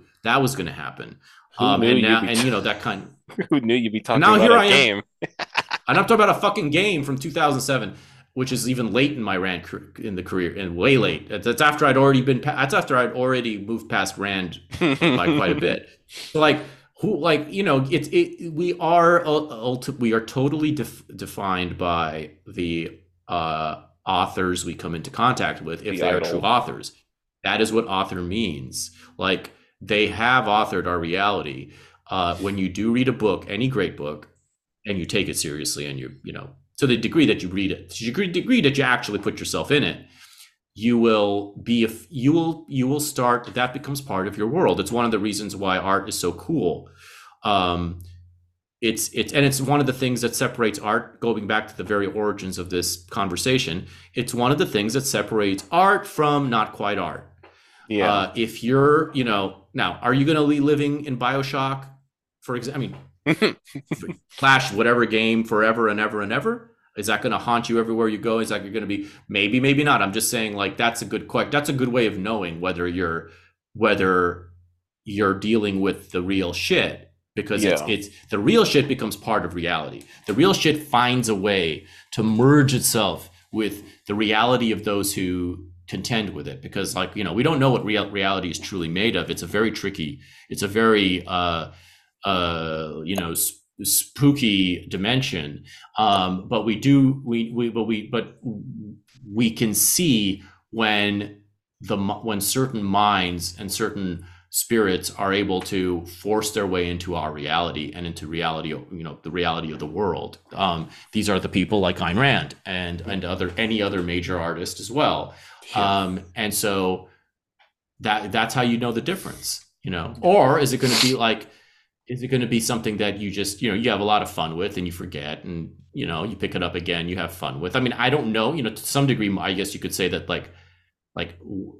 everything has an effect just by, whether it's artistic or not. Like, you can get sissy hypnoed by anything that's kind of effective. It doesn't mean that it's like art. But if there is a forceful mind behind it, if it does amount to something, if it creates its own reality that has nothing to do with the real one, but is powerful enough that you can live in it for a while and then become a Nintendo game for the rest of your life, and drink out of sippy cups and have a chicken tenders at your Mario wedding or whatever, with Toad and with Yoshi, your best man and your maid of honor. You fucking, I don't know, man. This is life is, to be careful. Life- Be careful what game, be careful what weapons you choose. Be careful what you play, what incinerator you, whatever, fucking put in that slot. What plasmid you roll with. Hey, listen, Rand is for you, Hideo Kojima is for me, and hey, I think, um, I guess in a way to wrap this up, I guess, a final question for you, and I feel like I might know the answer is BioShock art